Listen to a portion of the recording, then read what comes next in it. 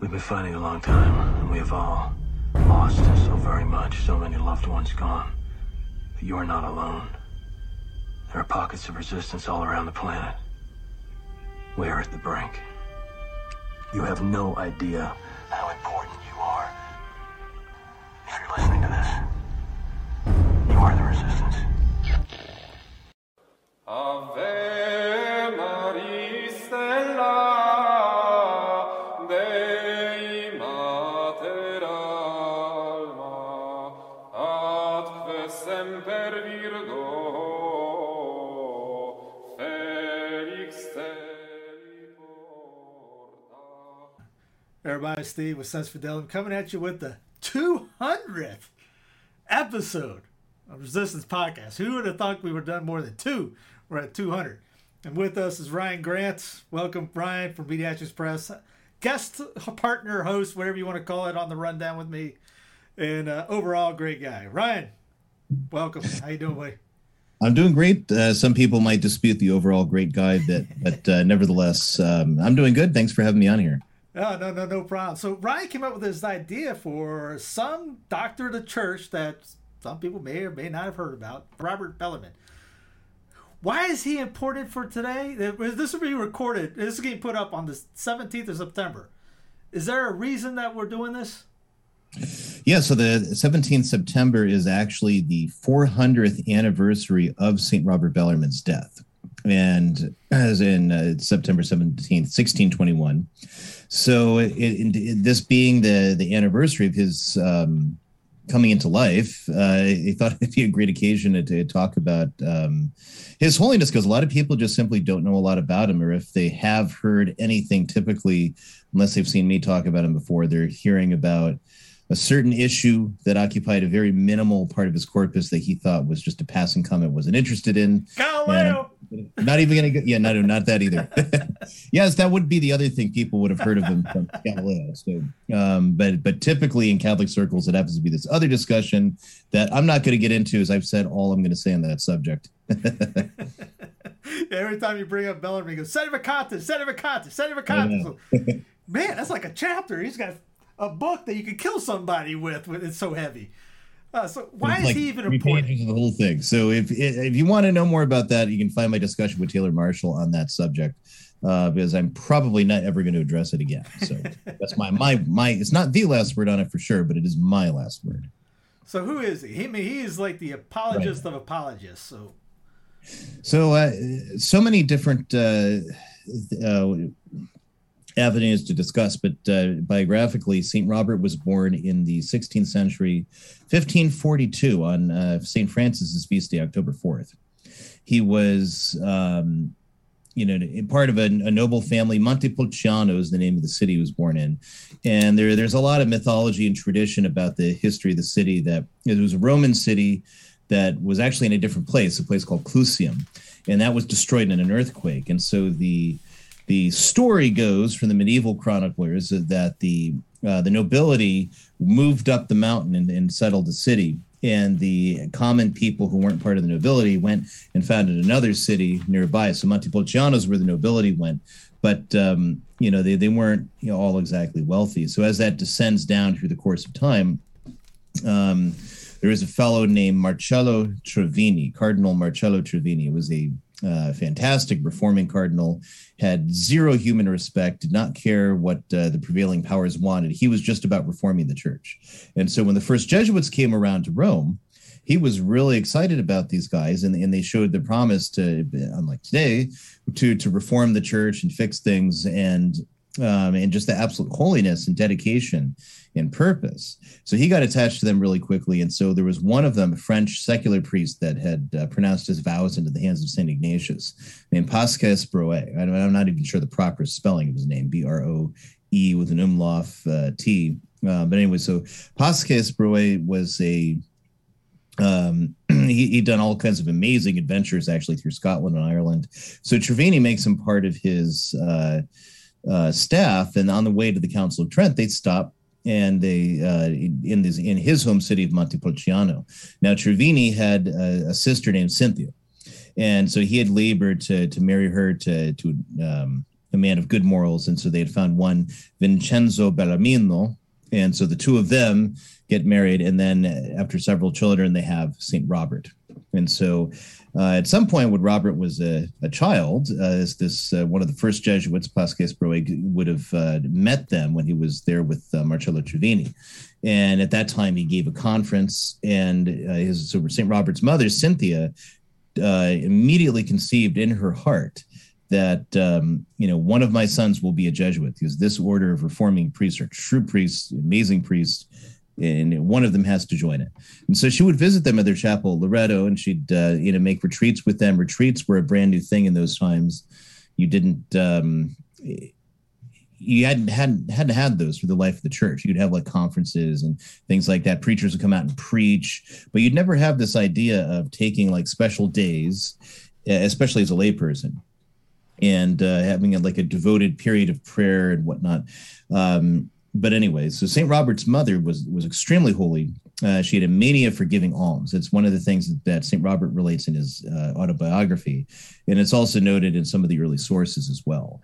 So she's always given alms, but their family was so poor, they could have used them themselves. And so Vincenzo, St. Robert's father, is like, if God doesn't help us, I don't know what's going to happen, because we don't have anything. So a lot of large families today know that plight, and how things will just all of a sudden turn around and the finances all work out somehow, even though you have no idea how it worked.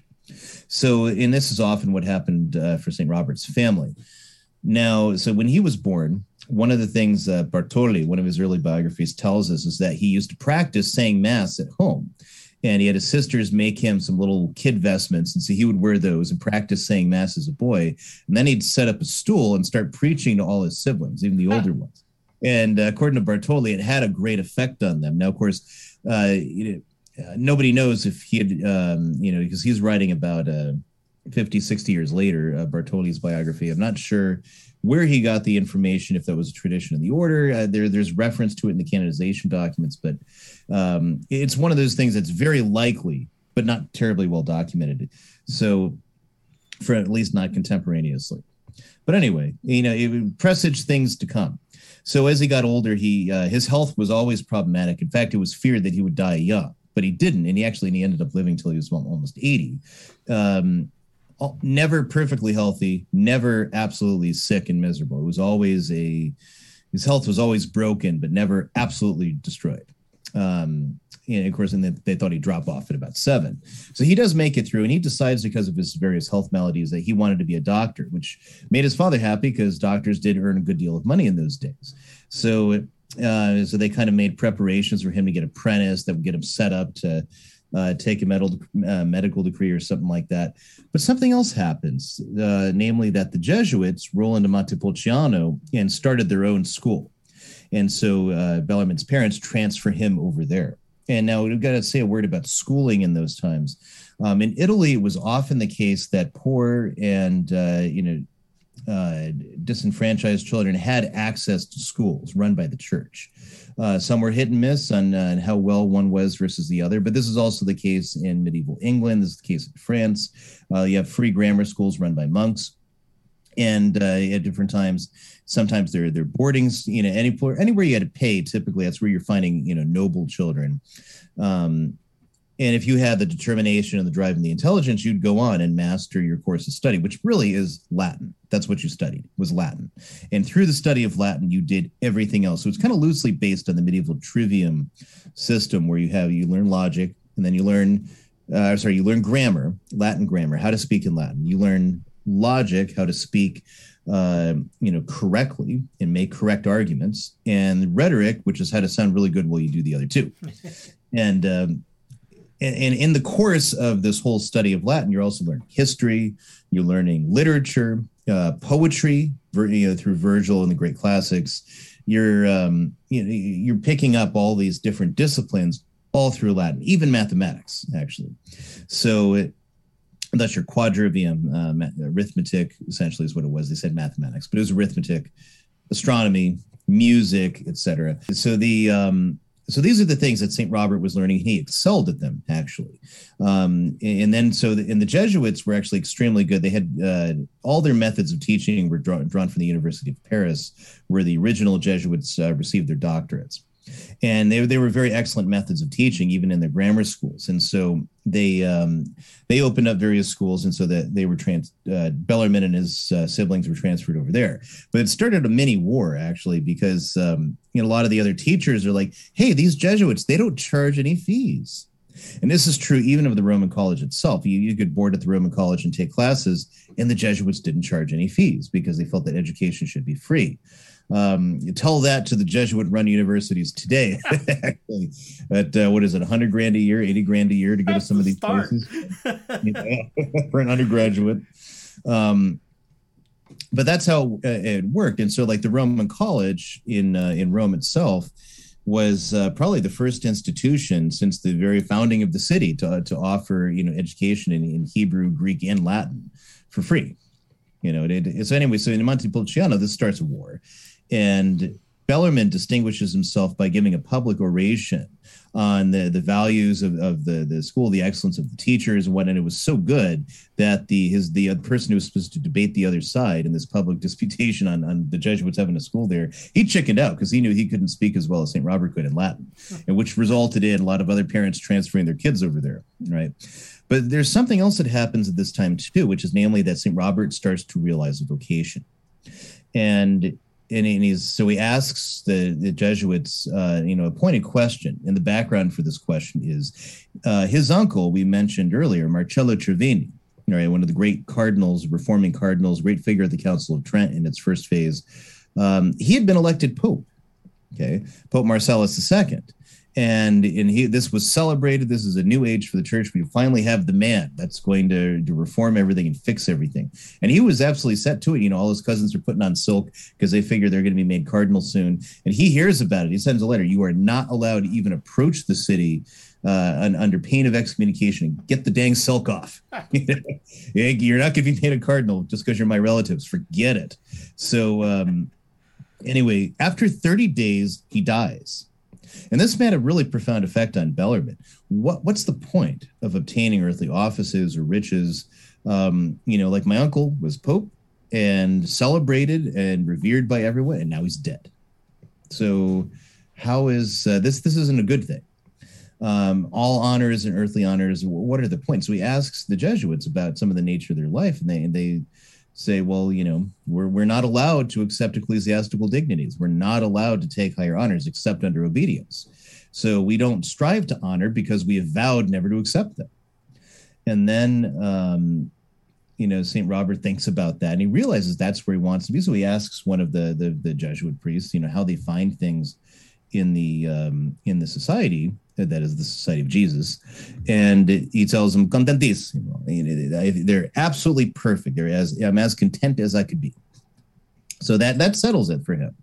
But now there's one more obstacle, namely his father. So this is absolutely his mother's. This is what she's always wanted, is for him to become a Jesuit. And now there's the problem that his father refuses, because for his father, him getting a medical degree, this is his hope for the salvation of his family. They're going to have lots of money flowing in, and finally they'll be able to live according to their state instead of like poor beggars. And now it's not going to be.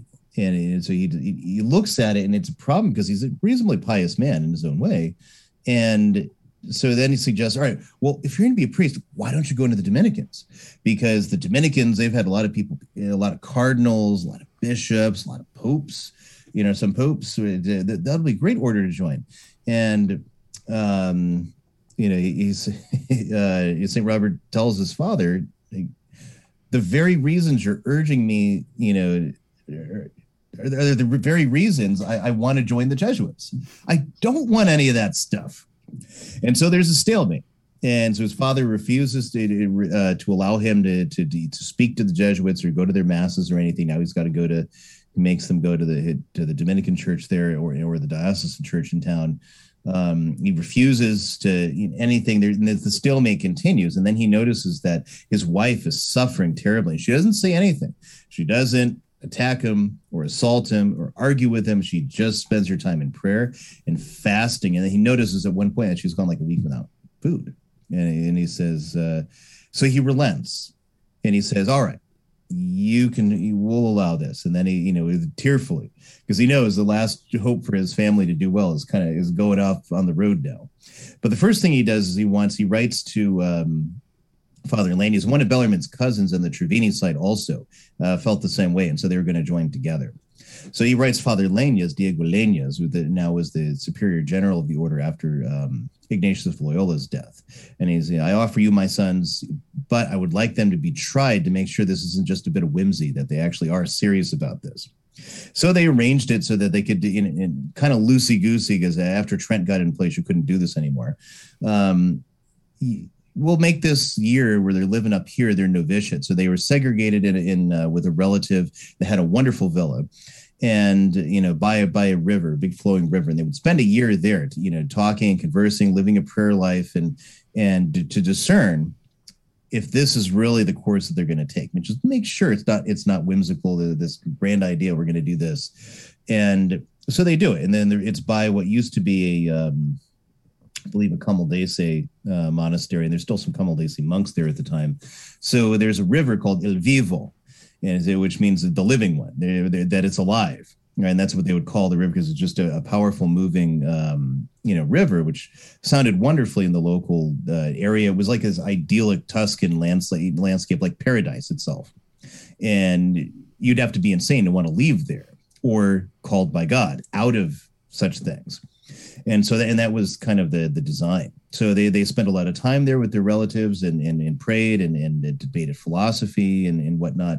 Bellarmine tells us this time that he burned poetry that he had written because he was ashamed to have written it, because he's writing it in imitation of the Roman poet Virgil. And he was so good at Latin too at this point that he could write in following all the rules of poetry, which are very complicated, using only vocabulary that Virgil himself would have used, not medieval vernacular Latin or other things. So anyway, this time, probation passes, and then his father comes to again test his vocations. And, are you sure you don't want to do this? And why don't you do this and this? And at last, he has to give up. This is what he wants to do. This is probably what God is calling him to do, and I can't stand in the way. So that first phase of his life is over. And in 1560, then, he makes his way down to Rome and knocks on the door of the Jesuit house and is received there. They profess their first vows, spend about 2 weeks, in a retreat, and then they went to go prove themselves in the kitchen, cleaning pots and pans, right? And they had to do this gruesome work. Now, think about it today, too, especially in a large institution where there's a lot of people. You have large pots, they get greasy. So what do? You get degreasing soaps and all these things. You just squirt it in there. You got hot water, right? You just pour it in. Kitchen work in those days mean you are fetching the water. You are boiling sufficient quantities to get the pots and pans clean in a timely manner. You don't have this nice liquid soap. You have these soaps that you have to, agitate into getting them to work, and you've got to beat a lot of stuff in the waters, and then you've got to scrub to get this grease off. It's hard, backbreaking work without the conveniences of just turning on a faucet and having that water come. So, and this is a man who in his entire life, he's still only 18, and his entire life has been in studies and scholarship for the most part, but he goes right to it. So, because one of the principles for the Jesuits is being prompt to obey, right? And the obedience is blind. You're told to do it, and you're going to do it. And this is the meaning of that phrase that St. Ignatius gives, is that for you, if the superior general commands it, black is white and white is black, that's what you're told. It's a peculiar notion of obedience that is to the Jesuits themselves. It's not the definition of obedience in terms of like everything in the church, right? So this is one of the vows he taken. So one of the things that St. Robert is distinguished in from this very beginning all the way to his dying days is being prompt to obey in any way he was commanded. So he, then goes on to the Roman College and begins the studies, which wouldn't end except with his death, which were principally in Aristotle. And in those days, too, education, it was Aristotle for science and Aristotle for ethics, and Aristotle for math, and Aristotle for whatever you were dealing with there. You had Euclid for math, but you had also Aristotle there. I mean, whatever it was, he's principally the one you're studying. And so they'd have to read him in Latin daily, and they'd have to make commentary on Aristotle. And plus, when in the lecture halls, usually, like this is how it worked in Salamanca, the master would lecture, and then some of his students who weren't yet doctors but were going that way would summarize what he had said in the lecture to double check. And of course, you didn't go to Walmart for paper because it didn't exist, and you didn't have. I mean, paper was expensive. It was thick, and it was not so much. You couldn't just go in and take notes. So your memory had to be really sharp. And St. Robert was gifted with a photographic memory, and this aided him tremendously. And so he gets through his philosophical studies, and he gets his Master of Arts, and he's already on his way to brilliance. His disputations on Aristotle are considered the best. Various professors would stop and ask him to defend various points of really complicated issues in Aristotelian teaching. And Bellarmine never really had an interest in philosophy for its own sake, and likewise politics or any of these other things. He was most interested in the faith and defending the faith, and everything he's doing is prepping him for theology. At least he hoped. So he gets really sick, and they decide, well, let's get him back to his native air, and that will help him out a bit. So he's sent with the Jesuits in Florence. And then what they do is they have him start preaching. And this is a confusing thing for modern people, because you never see somebody preach unless they're at least a deacon and above.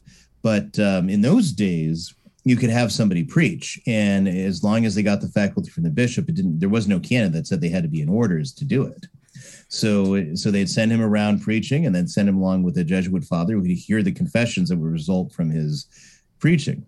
And it just became that he became famous everywhere, and in demand everywhere, consequently, for his preaching. And this is in the 1560s where this is going on. And so just continuing to preach, get sent in. He tells us in his autobiography that he was taken with this what they call the stilo alto, the high style, the lofty style. And what this would be is when you would give orations or you'd be preaching, you would try to stuff it with as many puns and as many classical allusions and literary tricks as you possibly could. And then for a sermon, I mean, it's one thing if you're going to do this for like a speech amongst people who are going to get a lot of it, but doing this in a sermon for average people is really just vanity. And this is what St. Robert discovers through the process. And so it's like, on the one hand, objectively, the style of preaching was very beautiful, but it wasn't, it just wasn't right. So he gets, in this position. He preached for Christmas. And he had told a fellow Jesuit later in life, Father Andrew Ioannis Eudaimon, who was a Cretan Jesuit, he had said that St. Robert told me he could memorize a sermon of about an hour's length by reading it once. So but with this, you mean it was over 10 minutes? Yeah. Yeah, no kidding. So sorry for derailing that. Go ahead. So he had to get to work on this larger endeavor to preach in the cathedral in Florence for Christmas, and he does, and it has all these puns and allusions and all these things that make the and everyone kind of marvels, very educated audience that listens. But then the cathedral canons invite him to go preach the next day, and he says, "Oh, darn, well, I can't possibly produce another one of these things. It took me weeks to get all these allusions, all these things, literary devices all correct." So he just scrapped the whole thing and just preached from his heart. And then the canon said, "Yesterday we heard but a man, but today we've heard an angel preaching." That is on St. Stephen's Day. And from that moment, Bellarmine says in his autobiography, "I decided to abandon this lofty style and just preach from my heart with devotion, as I was always felt I should be doing." And that's what makes him actually, principally, he was one of the more famous preachers. St. Charles Borromeo was trying to recruit him to go to Milan because they figured that this is the thing we want to do. We want to get this guy up here and preaching.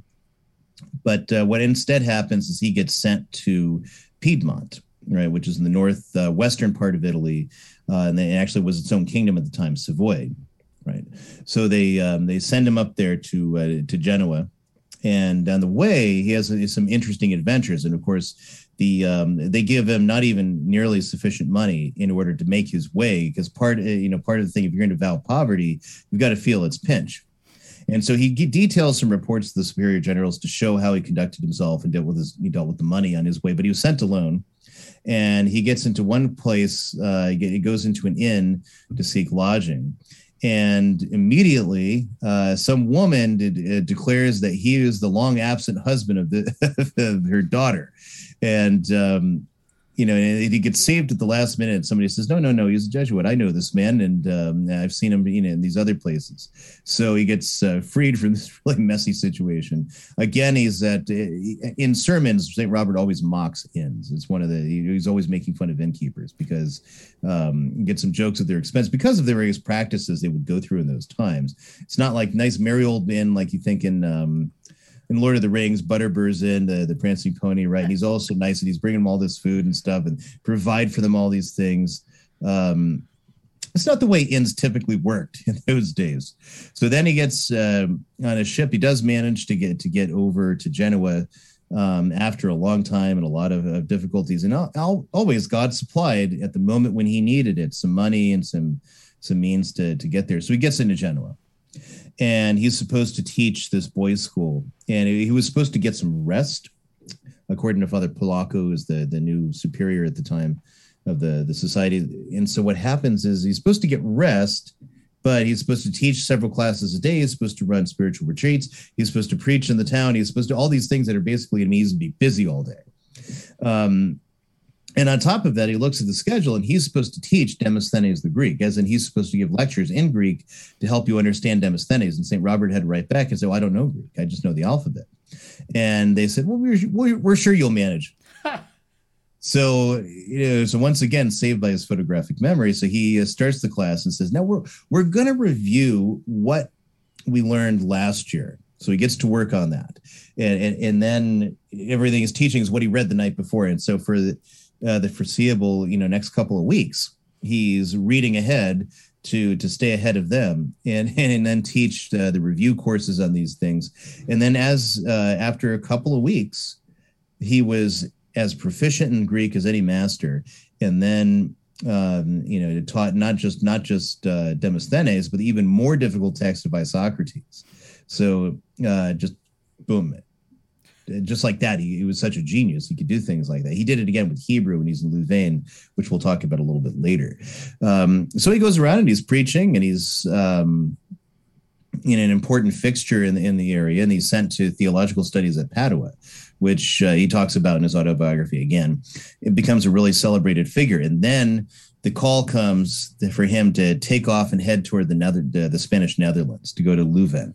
Now, this created a whole ton of consternation. They actually tried like a medical veto and all these things, but Bellarmine finally writes the superior general, says, no, I'm quite able to go. So he takes off, actually with some famous figures like Cardinal Allen, for example, who was the founder of the English College at Douai. And so he and several other prelates, they make their ride up, through France into the Spanish Netherlands, where they take up at Leuven. And so St. Robert, they knock on the door, and St. Robert says, the Superior General sent me to you for 2 years, but I shall be here for 7. And that's exactly what happened. So somebody remembered that and asked him later, well, why'd you say that? He's like, well, it just came into my head. And this happens a number of times throughout his life, where he literally predicts the future, but he thinks nothing of it at the time. It just came into his head. And so it's very much like the gift of prophecy, especially because he wasn't attached to it either. It doesn't make it just an idea he had, right? Which turns out to be correct. So he was called there because they had a course of sermons preached in Latin. And in Leuven was an area of like 6 or 7 different languages. So everybody learned at least enough Latin to get by, not just the students. And so they sent him up there to preach. And, so then they realized, wait, you sent us a guy who's not a priest. And, it wasn't the custom, because Leuven was trying to, the university there had been on the cusp of church reform for a while, for the most part. And it wasn't customary for anyone to preach that wasn't in orders, at least. So they write to the Jesuit superiors, and they work it all as St. Francis Borgia, actually, who became the superior general at that point. He ends up approving it and saying, yeah, go ahead and ordain him. So after all the other minor orders and whatnot, which they gave rather quickly, but diaconate in the next year, they ordained him on 25th March. I believe the year was 1573. And so on the Feast of the Annunciation, which in that year was actually during, it was right before Holy Week. And so then he became, a priest, and then was sent up to preach. So and you could tell this was a very fun date for him because he preached a number of sermons several times in different collections on the Annunciation and on the gospel that's read on that day, Missus Est Angelus. So he would preach just on that theme, and a good number of sermons about it. So nevertheless, there's all kinds of fun little stories here. So Leuven, a lot of people are fairly tall. Bellarmine was about a 5 foot tall Italian Jesuit. He was very short. Even shorter than my wife is. My wife always complains about being too short. I would say, well, Bellarmine was 2 inches shorter than you. All my cousins are tiny. We feel like Shaquille O'Neal around them. Right. So he would get in the church. And so this is a big problem because if he stood in the pulpit just on the floor of it, you wouldn't be able to see his head. So he sets up a stool there and stands on it and preaches from that stool. And he seemed larger in life to the people. People did not recognize him when they met him in the street versus in the pulpit because he seemed like such a different person. He had such gravitas when he was preaching. Other people talk about his face glowing, almost like a luminous light behind him while he was preaching.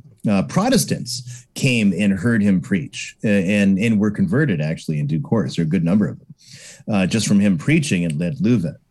And then he goes, further to there's another story he tells in the autobiography where he's walking because the Jesuit house was a bit of a ways from the Church of St. Michael. We believe it was destroyed in World War I, or maybe during some of the wars of France much earlier. But anyway, he had, so he's on his way. And there's another guy, say, hey, have you heard this new cathedral preacher, this new church preacher from Italy? And Bellarmine says, oh, yes, I have. He doesn't talk about him. And then they tried some conversation. And then he finally says, well, I'm going to move along to get there faster. Otherwise I won't have a seat. I don't know where you're going to find a seat. And he says, oh, don't worry. They'll manage for a little fellow like me. He was always great with jokes. He loved puns. He would have he told the equivalent of what today we call dad jokes, and he got quite a bit of humor out of it. There was another time where a Dominican had requested to see them, and some of the Jesuits, and so he was there with I believe it was a superior, and the Dominican starts making jokes. Oh, this little fellow here will be glad of a drink, and kind of mocks him a little bit, not realizing this is the priest that's preaching that's so famously. So the same Dominican comes in the next day and asks to speak to the preacher, and Bellarmine, of course, is like, well, I'm afraid he can't come down, and then but I can take him a message for you. And then the Dominican's like, no, I need to talk just to him. So if you can go fetch him. And Bellarmine's in this he's trying to avoid, and he's trying to stay humble and not, he's like, well, no, I can't go fetch him, but I can certainly take him a message. And the priest says, no, my business is only with the preacher and no one else. And there he gets a little heated. And finally, St. Robert says, since you must know, I am the cathedral preacher. The reason I could not take him a message is because I am already here. and then the priest realizes and apologizes for belittling him the day before, not realizing who he was. But they become good friends, and Bellarmine gives conferences to the Dominicans. He gives a number of conferences around to his brethren. And he also ends up running the Jesuit college at Leuven. And one of the things he does is that it's one of the first times this was done outside, say, the Dominican order, is he dispensed with the reading of the sentences of St. Peter Lombard. So for theology, when you studied theology, you studied the various books of sentences of Peter Lombard, which were different disputations on various points. And so you'd read the books of the sentences, there are 4 of them, and they have disputations on all sorts of different topics in theology.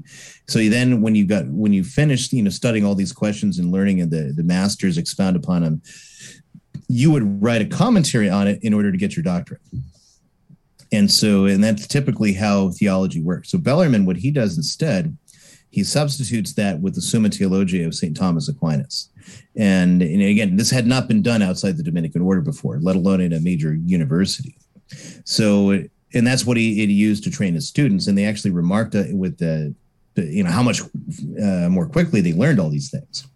And it was a truly amazing feat for them. But then, the first major crisis that Bellarmine ever has to deal with is with a guy named Bias, or Michel Dubé. Michel Dubé actually had been a delegate, a theologian at the Council of Trent, and sat there with the fathers of Trent. But now he was teaching a lot of errors on grace. And so he got formally condemned by Pope St. Pius V. And then there's this controversy they call the P and comma, because they send the condemnation. There's no punctuation. It's in, large letters like a medieval document. So it's read publicly in the university.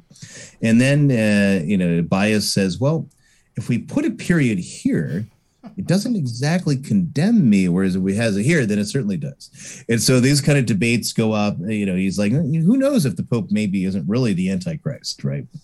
And so Bellarmine it endeavors to correct a lot of this stuff, but without creating controversy or having anger fall on the Jesuits directly. So one of so what he does is principally to refute Bias's opinions and teachings, but without naming him at all. And then given the authority, especially St. Augustine as well, because then Bias is always trying to base himself solely on Augustine's authority and, things of this sort. So in that 7-year period, Bellarmine preached for 6, taught for 6, but at different overlapping intervals. And finally, his health starts failing. And then they're actually getting ready. They think he's going to die. And so Rome actually calls him back. They say, well, let's send him back to Italy, and hopefully his native air will help him recover a little bit. Very different cultures. Louvain, it's much colder. It's right on, being somewhat near the English Channel. The food is, a bit different. They have, the autobiography calls it pan negro, or black bread, which I actually have not researched to find out exactly what the black bread was made of, but it wasn't like you're like Tuscan bread at all. The beer is a little bit harsh for him. And so finally his health, breaks, and the order comes in that he's going to be shipped back to Italy. So that gets, they finally decide, okay, we'll let him go. And that's the thing too, whenever he's transferred somewhere, nobody wants to let him go. They said, no, we got to keep him here because he's so great. We have to have him. But he gets sent back. And one of the things they do is that the 80 Years' War was on at the time. That is, the Dutch had revolted against the Spanish, the people in the Netherlands mostly. So they had a loose line that was always moving back and forth of, the Spanish Netherlands and the Dutch Republic, what would eventually be the Dutch Republic. And so that fight was on. And of course, the Dutch Republic, even though it had a lot of Catholics in it, the commanders were mostly Protestant. And at that time, they were killing a lot of Catholics.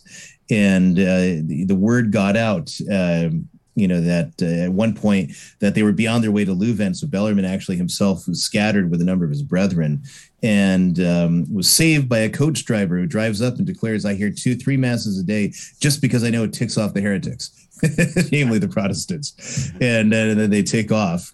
And he saved a lot of people that's supposedly from Protestant armies, but they get driven off by the Duke of Alva. So that so that's threatening again.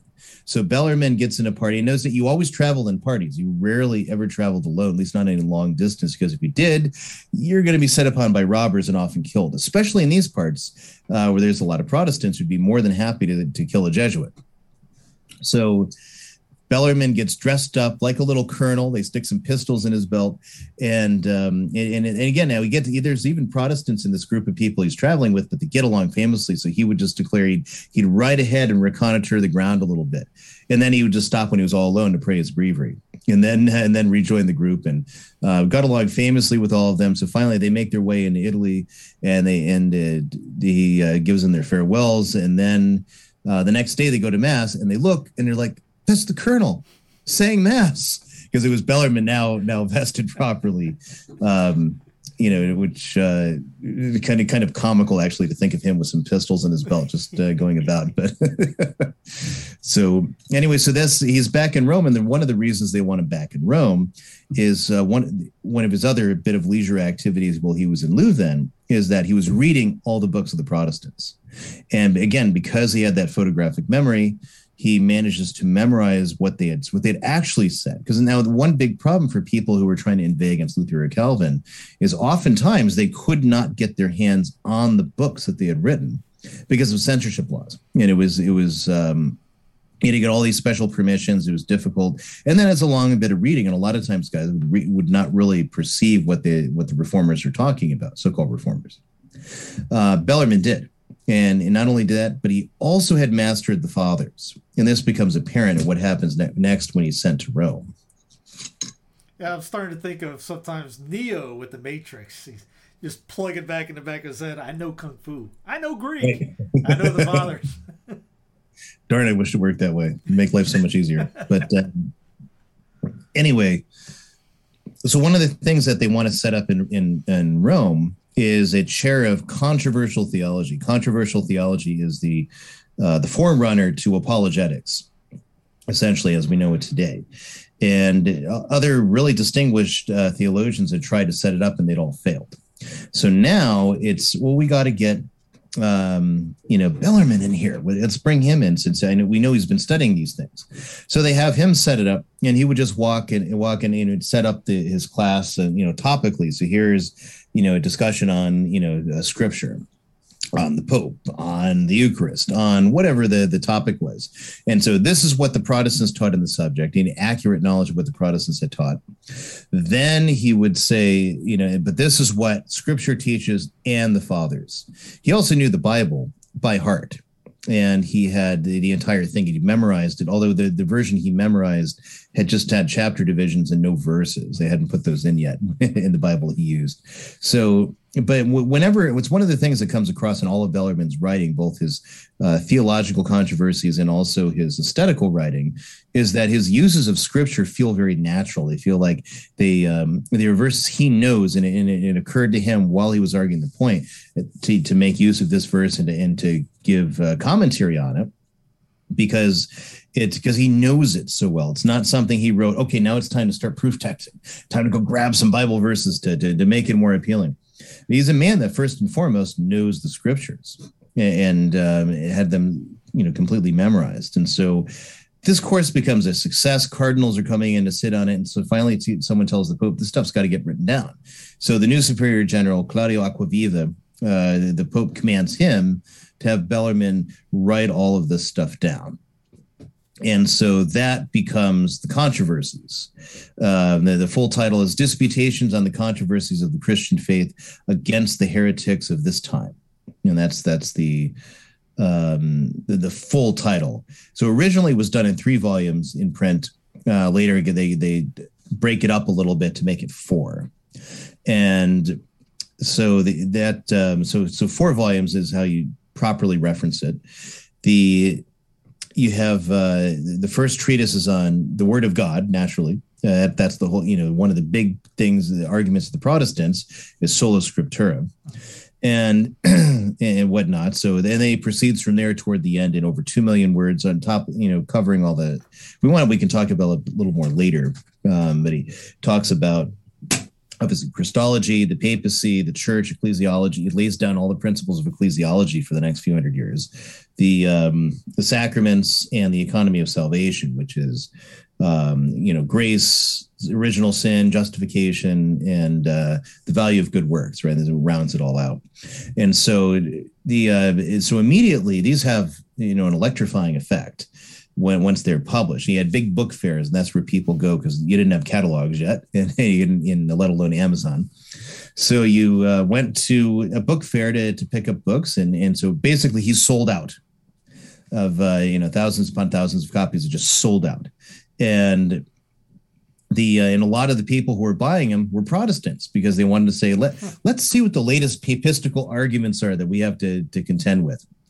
And just by doing that brings a lot of conversions. Actually, one prominent conversion took place in Dr. Anthony Carrier, who was the chaplain for King James I. And the controversies are published in 1588. So this event takes place more like 1606, I think. But it had a tradition for the Anglicans where they would buy up Bellarmine and they would read his theological arguments and they'd write replies. One of the most foremost was William Whitaker, who was I'm trying to remember his exact position. I believe he was an English divine and had some connection to the government that I can't remember at the moment off the top of my head. Bellarmine was really impressed by Whitaker and actually considered him the most learned heretic he'd ever read.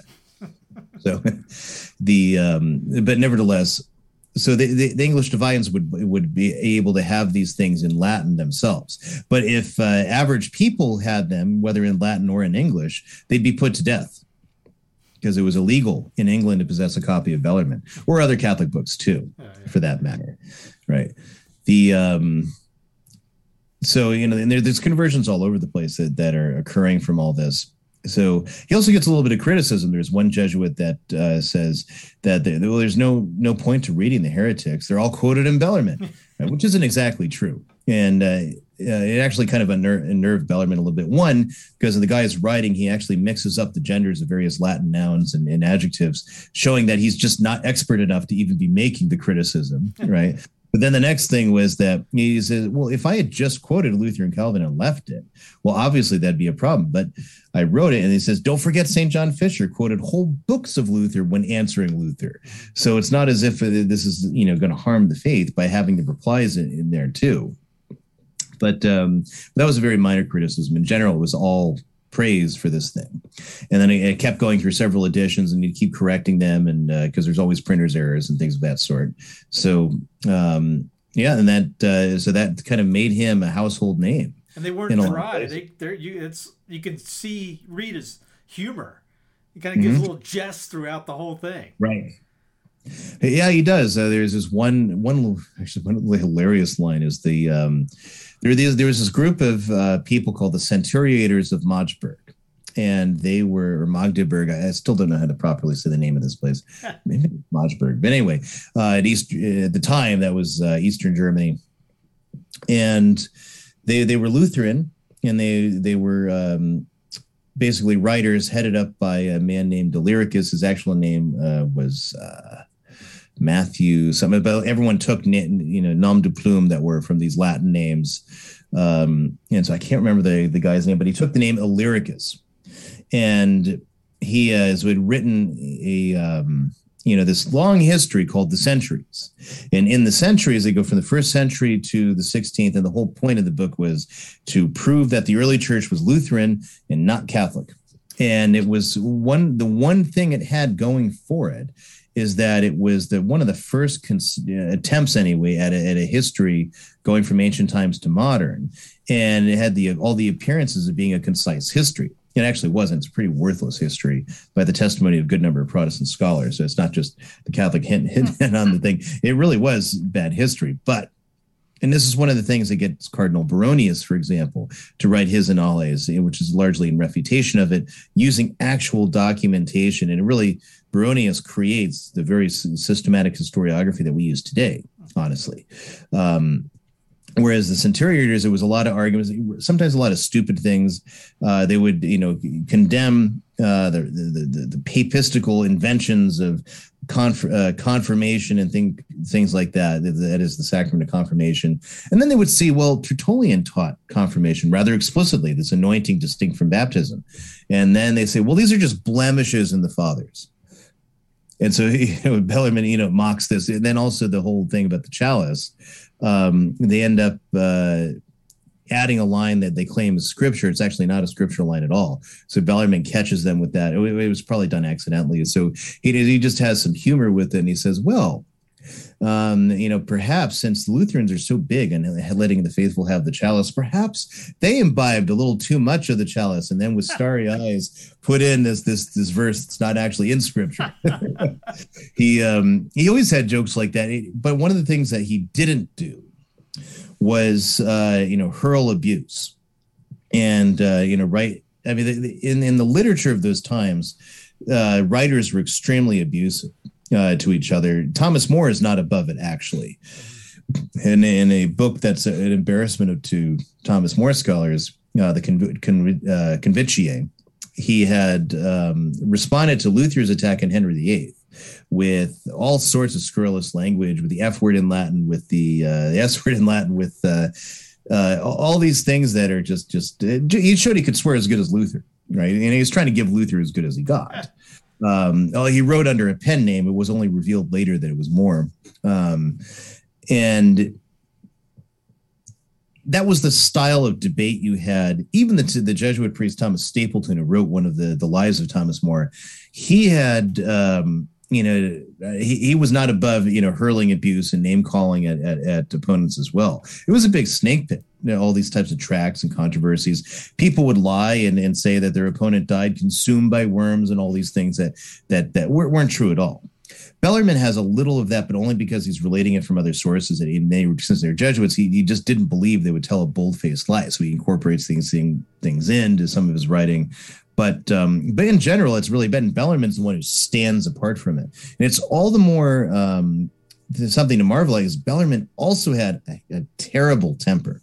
When at injustices, when he knew people were double dealing or things, or he would just lose it. He had to stop and let it pass. And you see this also later when he's a cardinal and he's a bishop and things. His temper's ready to explode, and he has to stop it every single time.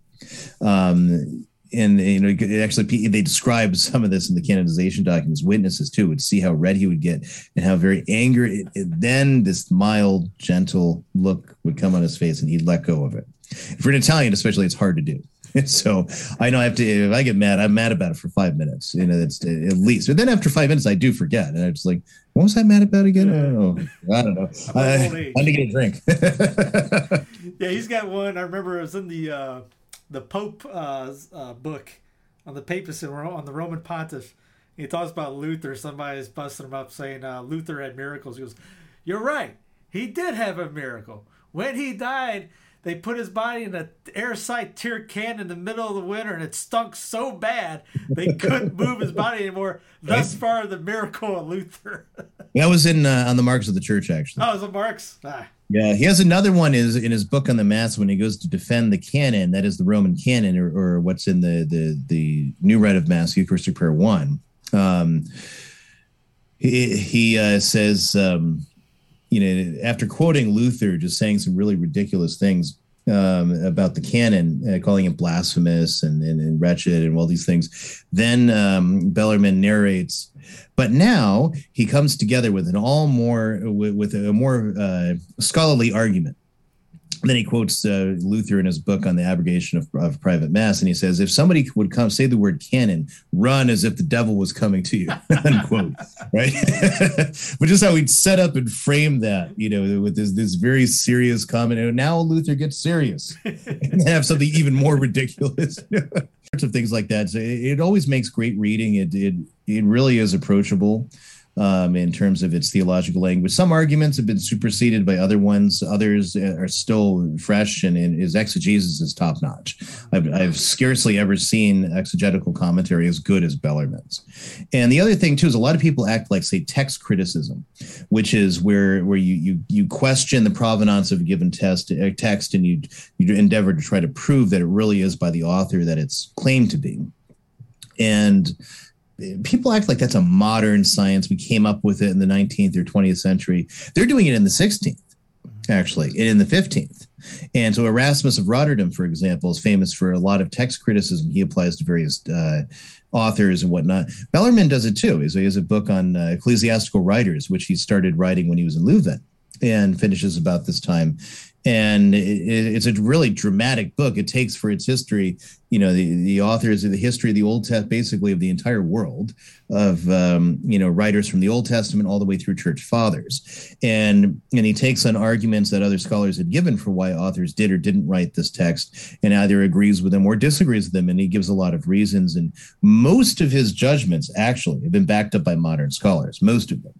Not all of them. He was one place where modern scholarship, and I think it's correct actually, with Dionysius the Areopagan, It's not really the Dionysius the Areopagite evangelized by St. Paul.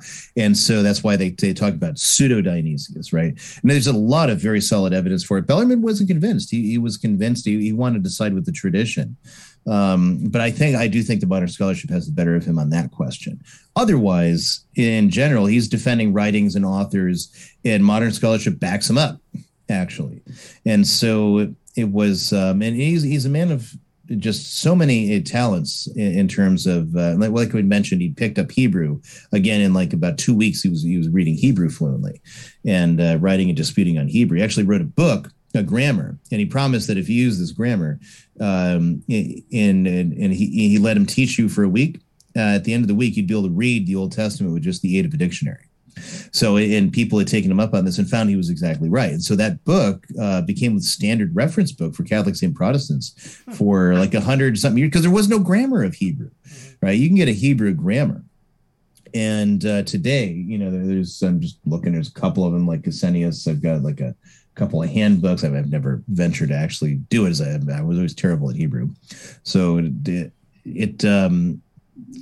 but in those days, you didn't have that. You had kind of commentaries, rules for rabbis by Vitabulish. You had Reuchlin's lecture notes. Nothing that gives you this systematic approach. And it's like all over the place. So Bellarmine systematized something that didn't even exist yet. And it became the standard book for 200 years.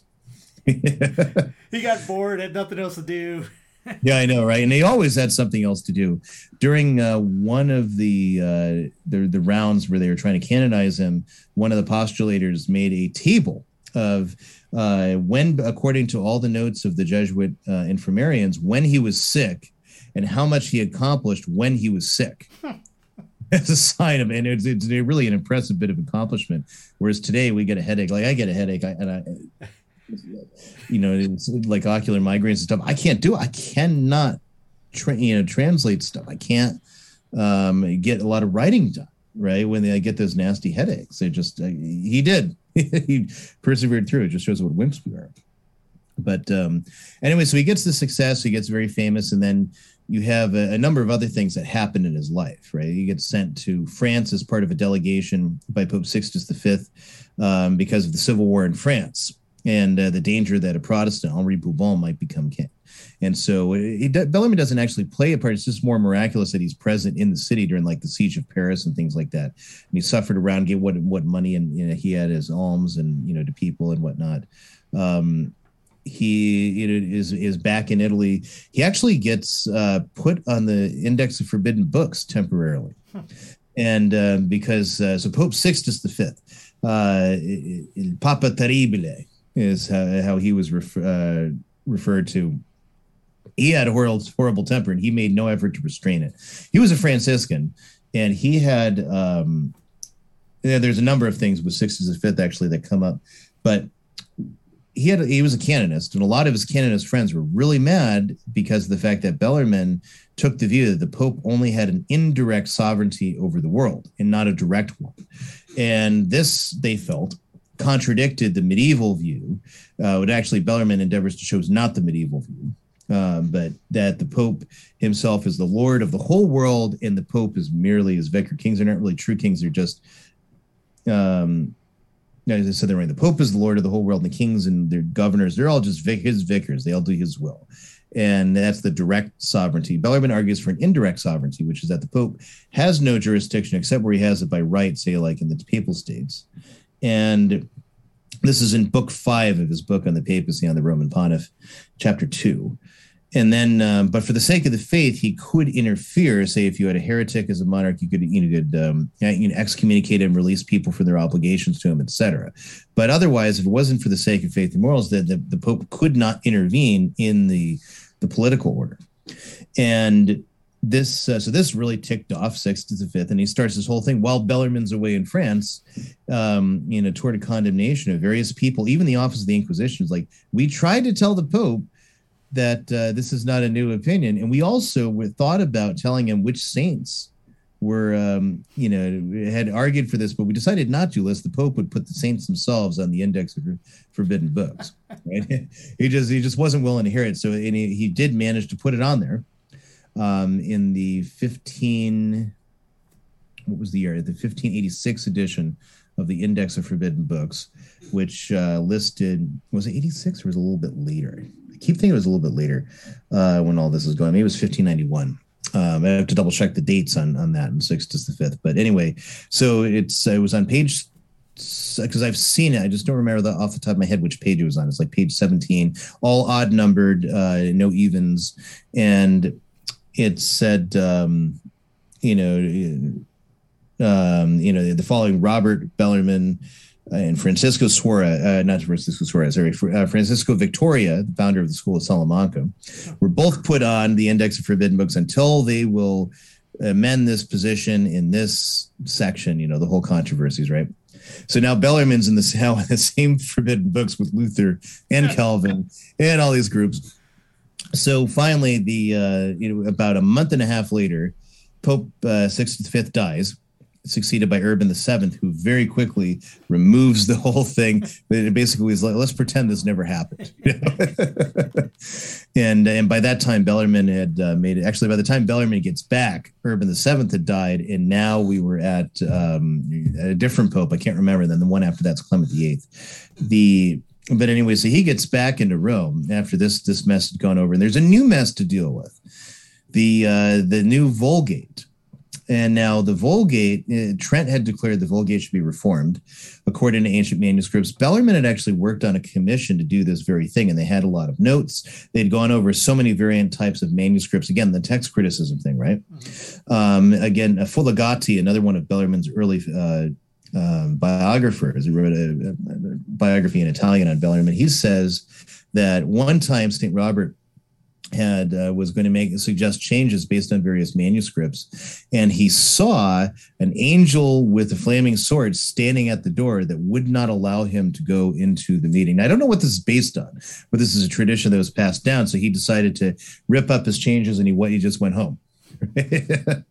And because there's the sacredness that he recognized this, if this story is true, the divine intervention, rather than what he thought was so great in going through all these manuscripts to be a reading of the scripture in the Vulgate, and which actually says something about how the Vulgate functioned in the church until comparatively recently. I don't need to tell you when. The Latin Vulgate was the church's official Bible for the Latin Church. And that meant in all theological debate, that was the edition you had to use. And on top of that, there was a methodology of the use of the Vulgate. The Vulgate was kind of like your gold pan. And so if you put in something like the Hebrew or the Greek or this or that manuscript or whatever, and the Vulgate was like the pen that filters out. So the gold is left and everything it wasn't is gone. And that's kind of the idea behind that. A lot of people mock that. Well, those aren't the original languages, right? Well, there's manuscript issues where you're not absolutely certain on the propriety of the manuscripts that survive in the original languages either, especially when you get into questions about Hebrew and Masoretic texts and phony Septuagints that were passed around according to some church fathers. Like Origen, for example, claims that the Jews were passing around phony text of the Septuagint, the Greek Old Testament.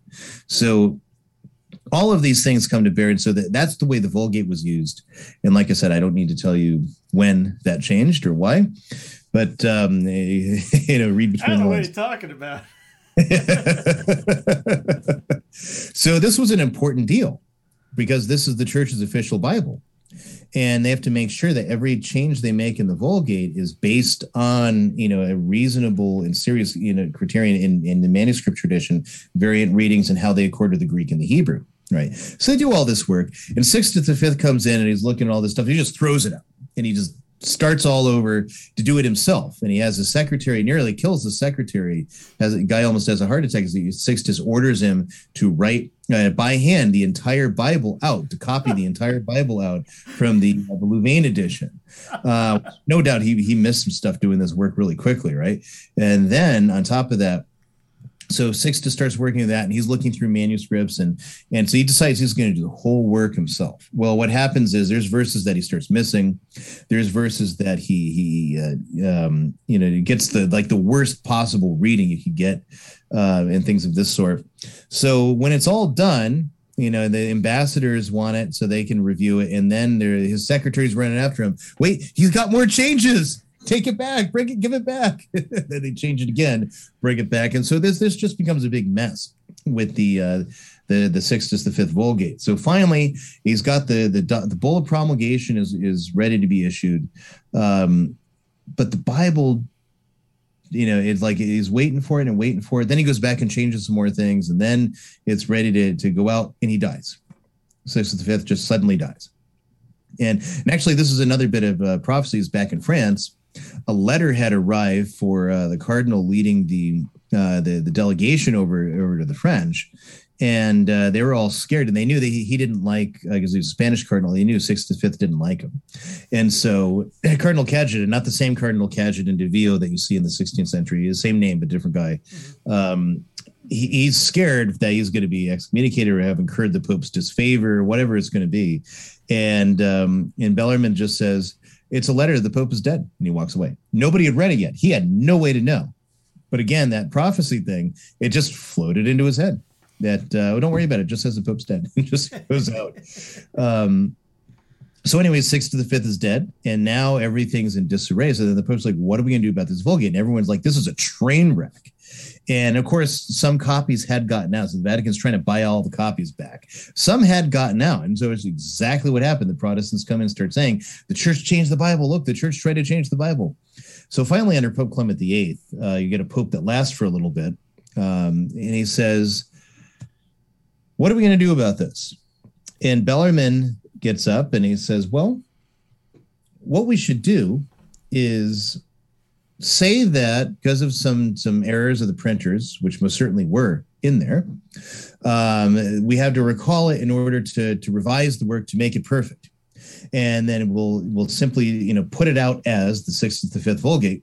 And but then we will save the situation by restoring the propriety of the Vulgate and fixing things and so on and so forth.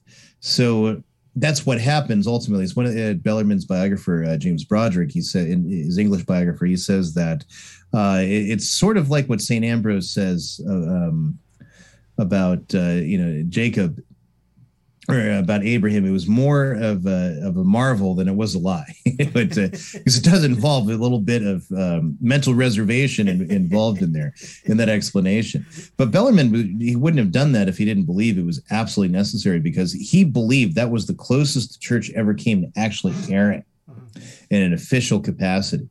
And by putting out this Vulgate that would have been disastrous. And it's rather telling. A lot of historians have looked to the fact that Sixtus V dies before he can put this train wreck of a Vulgate out, which had, so many new, it didn't have too many really errors in faith and morals, but it had errors in terms of like missing text, incorrect text, all sort of renderings that made it unintelligible, other things like all over the place. So they eventually get it done, and it gets put out as the Sixto Clementine Vulgate, and it gets revised again a little bit later. So it is the Clementine Vulgate, and that's basically in use for us until Vatican II. And it there's certain issues there where there's the manuscript issues which were known about, and the commission that Bellarmine had been on before Sixtus V actually tried to address. Like this one line, I believe it's Acts 19, where it says that these, the Jews are telling the Romans, this man has set the entire world in disorder. But then you go to the Greek and it says Polen. He set the entire city in disorder. And so in Latin, you have orbem, the world, and urbem, the city.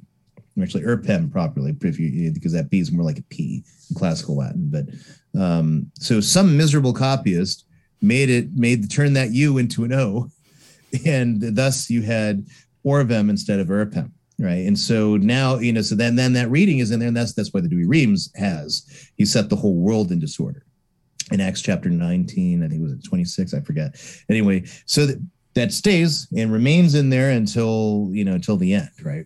Until where we're at now, even though it's obvious from the Greek what happened, but we just can't they just decided so many things to punt on fixing. Let's just get this thing out now because it's already like 2 years overdue, and quiet people down. So that's what they did, which Bellarmine wasn't really too happy about, but it's one of those things you have to accept. So now back in Rome as a Jesuit, he's made a superior for a time.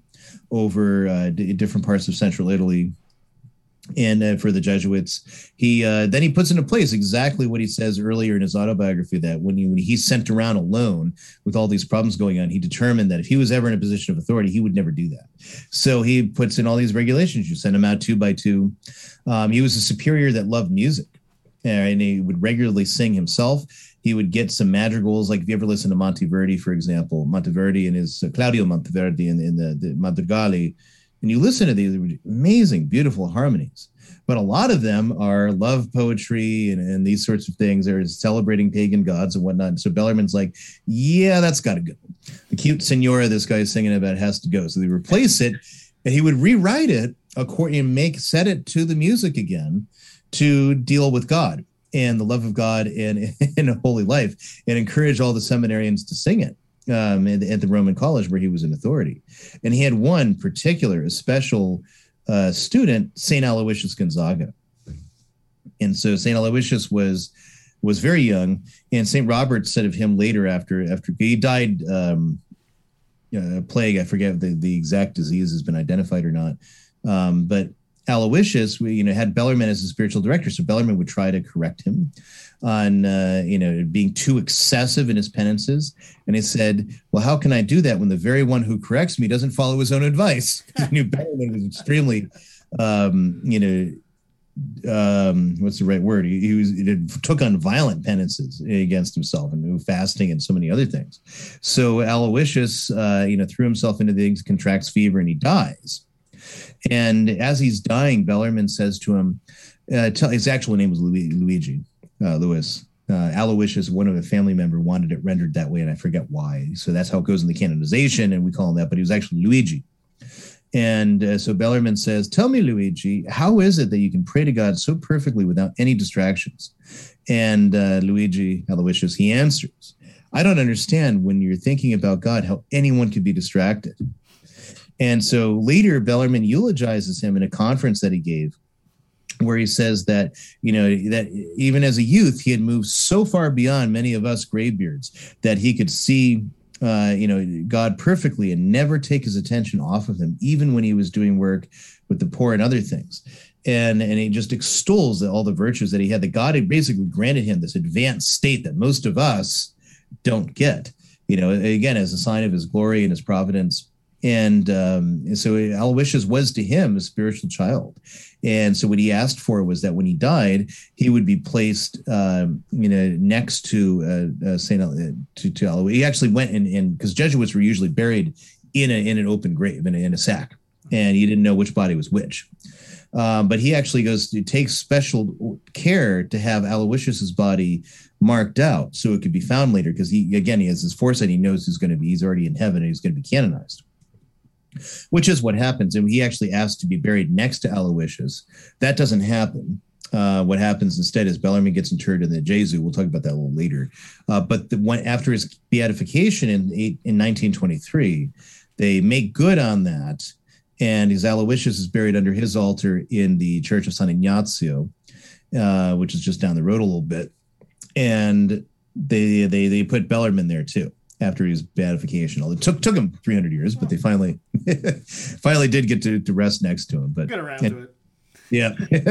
So he becomes this, and then he ends up serving the Pope in various capacities, like in the Congregation of Rites, looking at the provenance and the story of various things in liturgy, and they start changing the liturgy. They start altering areas where the martyrology of this saint and that saint, or there were the breviary readings or certain things in the missal reflected traditions that rested on no certain authority or were just absurd. So like you get the Feast of St. Petronilla, for example, who was the repeated daughter of St. Peter.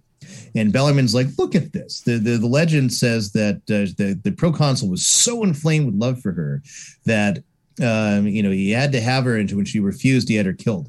But she was a 60-year-old woman at that point, if the chronology is correct. So that doesn't even make any sense. So that all gets ripped away, and then the St. Petronilla is reduced to a simple memorial. You know, you have other things that they go through, you know, removing saints out of the martyrology were clearly just repetitions of earlier stories pieced together and put together where there's no certain knowledge or reference to. And then, you know, so they make a good number of changes to the liturgical books, along with Cardinal Baronius. And this is when, and he'd known Cardinal Baronius in the past and been on friendly terms, but now they become inseparable friends for the rest of their days. Baronius was like Bellarmine. Baronius had absolutely no pretensions to ecclesiastical authority. He was a disciple of St. Philip Neri as a member of the Oratory. He'd written the book, the Annales, the Annals of the Christian Faith, right? Which, in the end, he didn't finish them all the way. They stopped in the 13th century. But you know, a very famous figure in Rome, very important figure. And so Clement VIII makes him a cardinal, very much against his will. And then Baronius has to figure out how to deal with that. Bellarmine would discover he's soon in for the same treatment. 1599, he gets the word. Pope Clement VIII is ordered for him to become a cardinal, and it is like in a bomb went off for him. This was against all the reasons why he went to the Jesuits. He wasn't being given any choice to refuse. It was to be done strictly under obedience. And so he counsels with, Claudio Acquaviva, the Jesuit superior. He counsels with as many people as he can, and they all advise him that, well, there's nothing you can do. You have to submit to the Pope's mercy and ask him to release you. And so then the consistory comes, and they go to load. The Pope's going to give everyone their red hats, and Bellarmine falls to his knees, begging the Pope to not do this to him and to release him. And the Pope, and Clement VIII, says that you will accept this under the penalty of my grave displeasure and other things, i.e., excommunication and whatnot. So he has to, Bellarmine has to accept it. And very much against his will, because again, obedience, the obedience that defines the Jesuit, promptissima in l'obbedienza, that absolute promptness and immediate obedience to what you're commanded. Could have been worse. Could have had, what's his face, the giant, go rip his arms off. Yeah, exactly. He gets now he's in this palace, and he's got to hire servants and things, and he's terrified. He writes letters at this time. Which are, some of these are in his published correspondence. Some of these are found in Auctorium Bellarminium, which is compiled by a French Jesuit, Javier Marie Bachelet, into a volume. Very hard to find, I might add. But there's letters in there that are preserved where he writes in Italian, mostly, to people. He writes to Cardinal Baronius, how did you do it? How are you doing it, keeping sane? He is deadly scared in these letters that he will be damned, that he will lose his soul on account of being a cardinal. And that's one of these most striking things. Oh, I guess I'll deal with it. I guess so. Just accommodate to this nice new life, right? No, he is terrified he's going to be damned because now he has to have property and possessions, and he's afraid if he has too many of them, this will be a huge problem for him. Mm-hmm. So, the demands of papal ceremonial, for example, if he had to wait on the Pope, he had to have so many servants to X number of servants do it. And he couldn't get them all in one carriage, so he has to have two. And this vexes him. He's like, "Can I have two carriages? Is two carriages too much? Am I going to be damned?" And eventually, various writers put him at ease, and so he starts looking for ways he can continue to live his life. He absolutely hated his life as a cardinal. Without question. This is not anything he wanted to live. It's not the way he wanted to be. So he goes and starts looking for various ways to help the poor. And the Pope's looking for ways to enrich him, and he won't take him. And he just looks at what he's got, make sure he can pay his household, the servants that he has to have in order to wait on the Pope and whatnot. And then he just works, giving away everything he can to the poor. His cardinal's reign. One time, a certain man named... what was his name? His master of house, Guidotti, that was his name. Monsignor Guidotti, Peter Guidotti, his master of house. He was a very worthy man, tried to keep the finances, but he was driving him nuts. He's ripping his hair out trying to keep the finances because Bellarmine's giving everything away faster than he can, square any money away. And Bellarmine knew he always had some money hidden away. So he would do things like he would threaten Oh, why don't you go get the silver ewer that Cardinal Aldobrandini gave to us? The Cardinal Aldobrandini is the nephew of the Pope, and this would be taken as a great offense if this was sold and if you went to visit Bellarmine and it wasn't there, right? So Guidotti would go, instead of doing that, find whatever money he'd squirreled away to give to some poor beggar that's go begging the cardinal. Again, it would be found with no money. And he'd say, all right, take my cardinal's ring and take it to a certain pawnbroker on the Via della Scrofa. And they'll give you what you need. And then Bellarmine would go visit the pawnbroker and buy it back a little bit later. You know? And then this is going, and it's in the canonization docs too, that the pawnbroker himself said that ring went through his shop countless times. He couldn't count it. Because he's got to get it back, because it'd also be a huge scandal if he did that. Yeah. Right.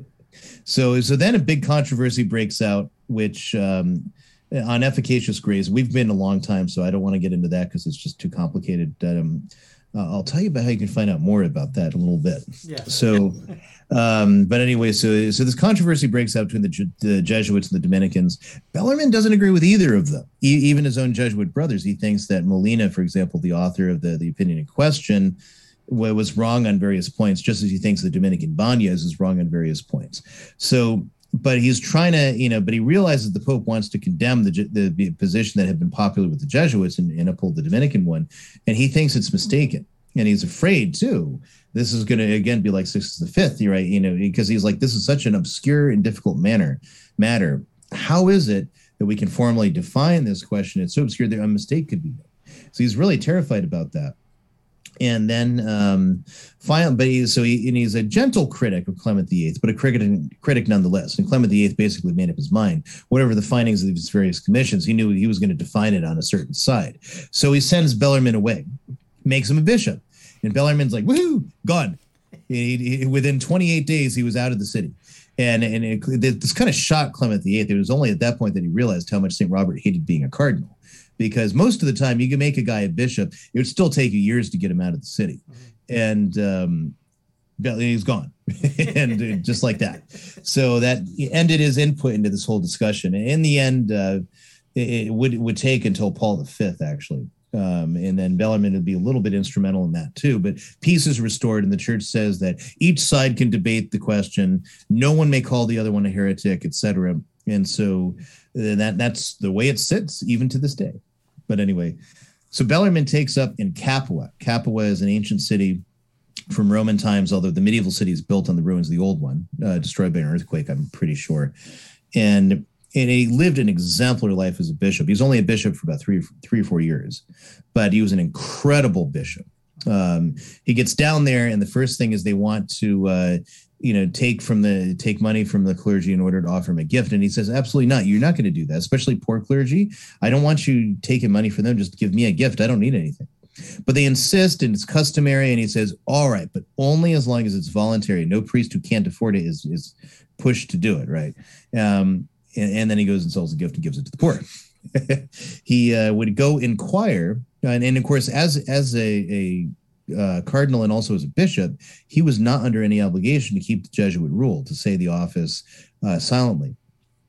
But he did it anyway. He always kept the Jesuit rule as much as he could in these other jobs. So he would get up and say matins in the traditional breviary, which is very long, actually far longer than it is in the 62, I might add, at this time. This is 1600.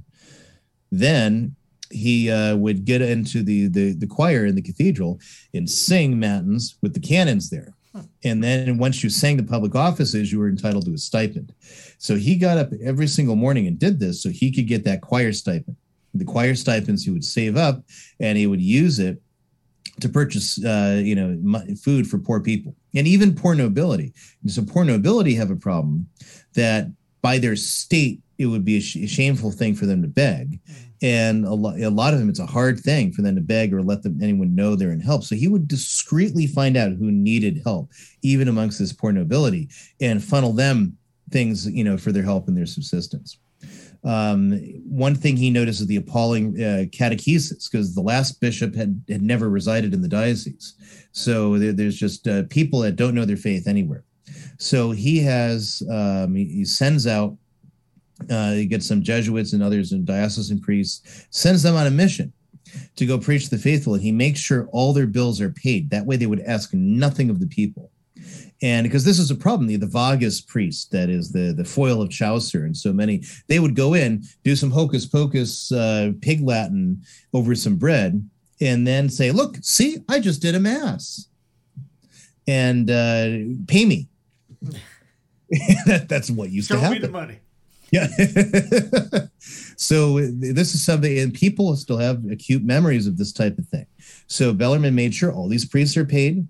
And so they would go in and preach to the people. And once they saw that they asked absolutely nothing of them, they were willing to come listen, make their confessions, learn their catechism. He would go and teach boys catechism himself personally. And he would not just hand it off to other people. He personally did it. And he started, it was generally the custom that you would only preach during Advent in Lent. Well, Bellarmine starts preaching every Sunday and every holy day in his cathedral. And again, people start flocking around because the bishop is preaching. It's like an unheard thing.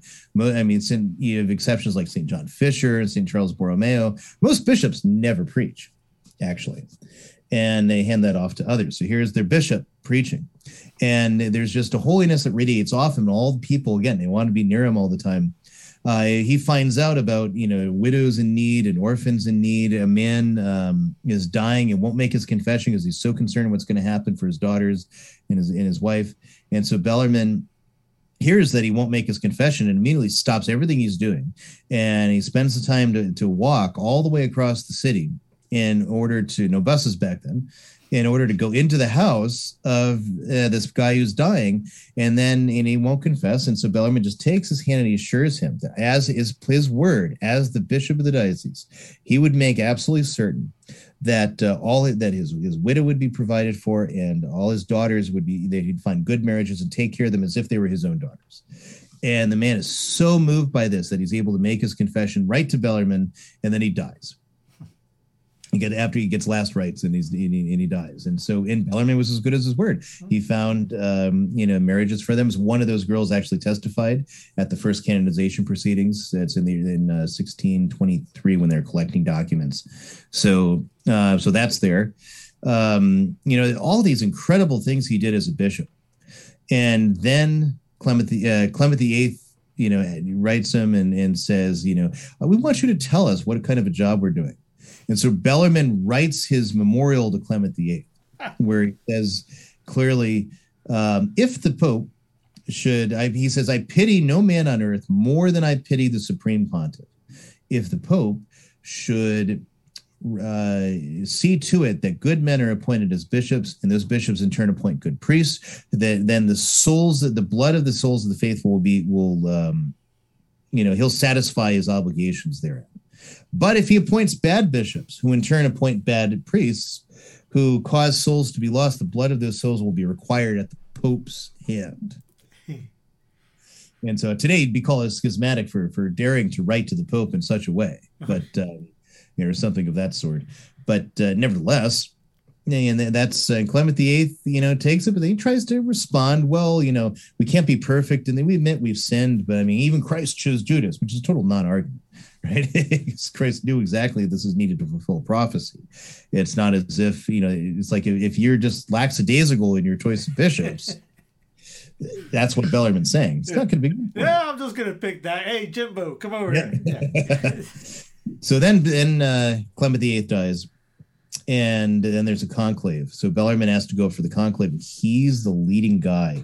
Some people have Baronius, but really Bellarmine's the leading candidate. So as soon as Bellarmine hears this, he won't be nice to anyone. He won't talk to anyone. He just praying the rosary all the time and spends a lot of time in his cell, because they make these makeshift cells that you have to live in while you're in the conclave, which are rather miserable. So in order to hasten you to make a decision, so you're not going to linger on it too long. And what Bellarmine ends up doing is, he tells us in his autobiography, I just prayed one prayer the entire time: Libera me a papatu, deliver me from the papacy. Right? And so then Cardinal Baronius comes in and tells him, hey, what are you doing? All you would have to do is just smile and nod and with this cardinal and that cardinal, and you would be Pope. And Bellarmine looks down at the floor, and there's a piece of straw on the floor. And he says, if picking up that straw would make me Pope, it would stay where it lay. And for obvious reasons, if he writes that memorial, all this stuff rests on the Pope's hands. He doesn't want anything to do with it. I mean, if he didn't want to be a cardinal, good grief, he doesn't want to be Pope. So they elect a guy, and he dies in like 15 days, and so he's got to go back and do the conclave again, and they elect Paul V. So Paul V, Camillo Borghese, what he does is that he tells Bellarmine, I want you. I need you back here as a cardinal. And he says, well, if you want me, you have to provide for my diocese. You must provide a worthy man.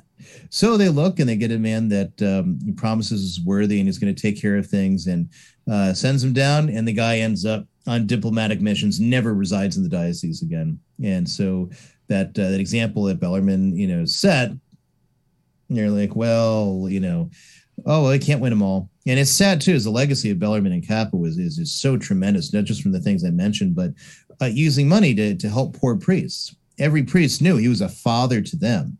Any priest that did bad would be terrified because he would come down with thunder and justice. The priest that needed furnishings, one of the first things he looked at in any church when he visited the diocese was whether the church was properly furnished and had everything it needed for Mass. And if anything was lacking at all, he provided for it out of his own funds.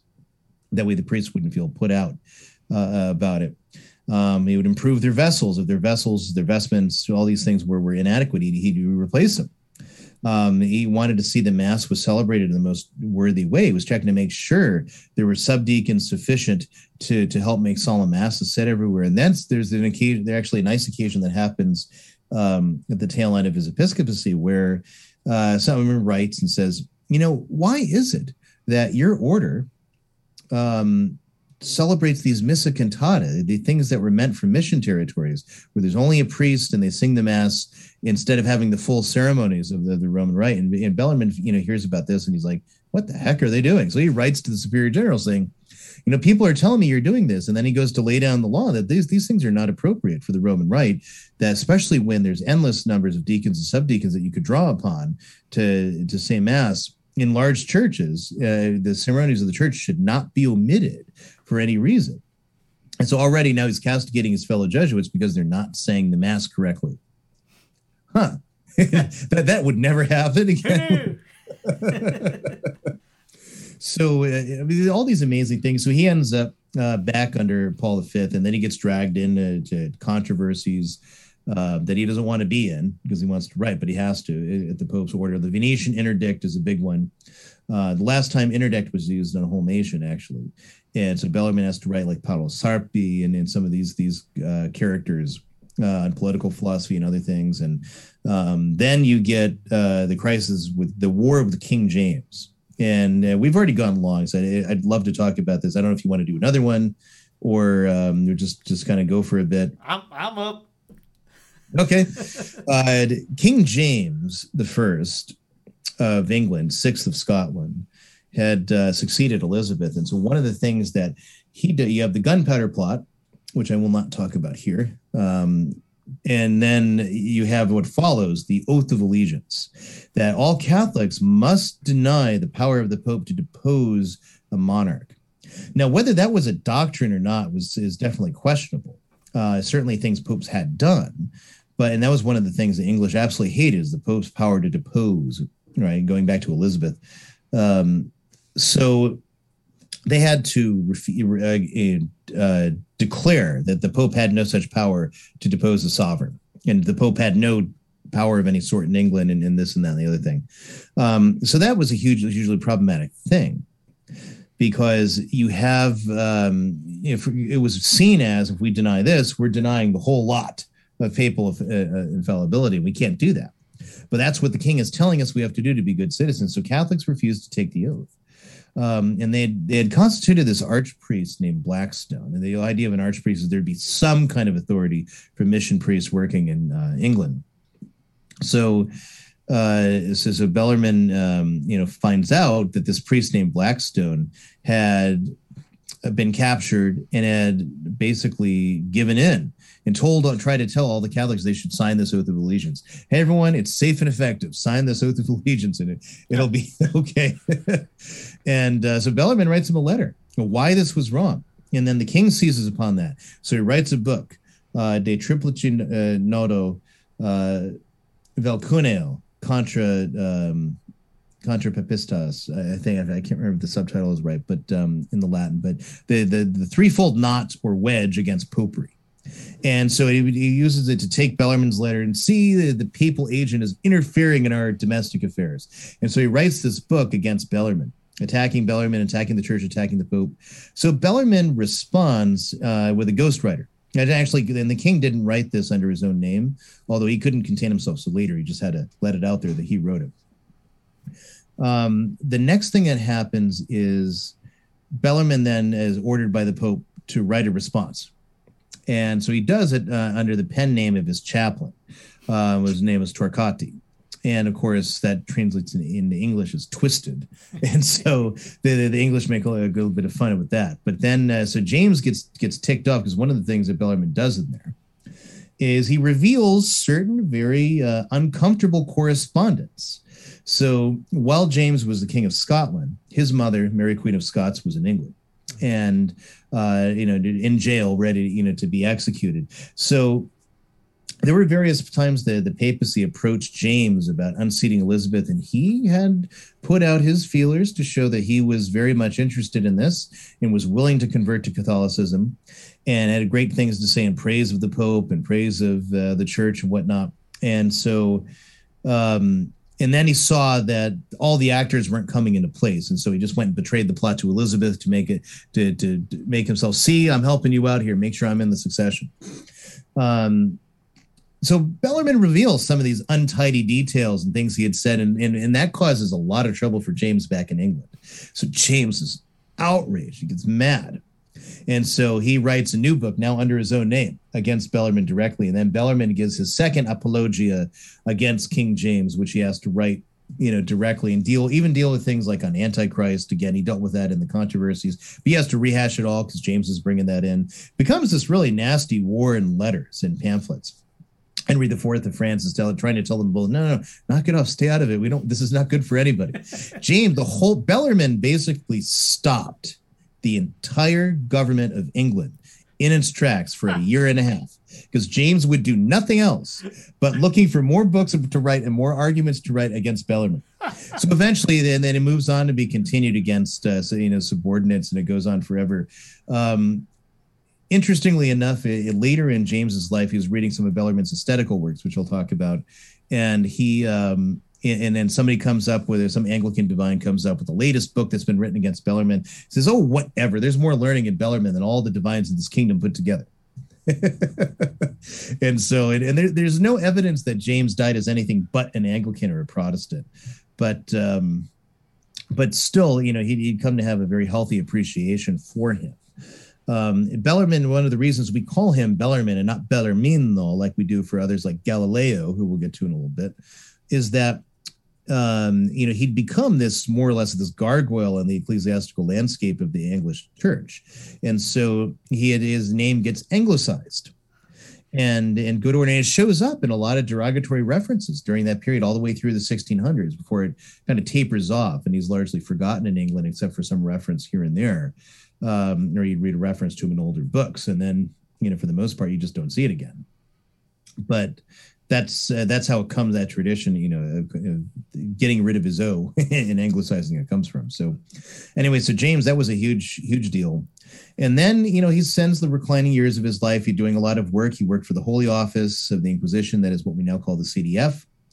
He wrote a lot, various documents, cases, and things like that. He wrote a number of aesthetical works, which he called his Little Benjamins. One of them that I'll be publishing soon, I'm actually thinking I'm going to set up the pre-order button tomorrow, is The Ascent of the Mind to God by the Ladder of Things Created, which is a wonderful book that it takes, similar to some writings that you see in Lewis of Granada, it takes the theme of creation and it moves by steps of a ladder unto the final ascent to God. And that's the kind of this deep spiritual consideration of then the things in the earth, the way physics and nature work, all the way up to the angels themselves, and then God himself. And he spends about a third of the book just on considering the qualities of God himself, known from philosophy, that are more simplified to draw the mind again, towards the meditation of the glory of God. He does another book, De Gemito Columbae, on the sigh of the dove. And this is a wonderful little book on penance, basically, the necessity of tears. At the same time, that one's never been translated, and actually it's not even on Google Books. I have a copy from 1627. That's another one I'm translating, although I'm nowhere near done, so I'm not opening up a pre-order for that one, if anyone's wondering, but not yet. Hopefully next month. But then there is other works that you might be more familiar with. His writings on the hell and its torments, on the happiness of heaven. Tan publishes these. They've been out for a good number of years in translation. The Art of Dying Well, Ars Bene Moriendi. That's a really fantastic book, actually. And Protestants sometimes took these books. I know for a fact the Felicity of the Saints and the Art of Dying Well they took, and they did this with a number of books too. Even sometimes from St. Augustine, actually. They would remove Catholic elements that were there. This is too papist. Get rid of that. And then leave the elements that they felt were in accord with Scripture. And that was called the repurposing of papist books.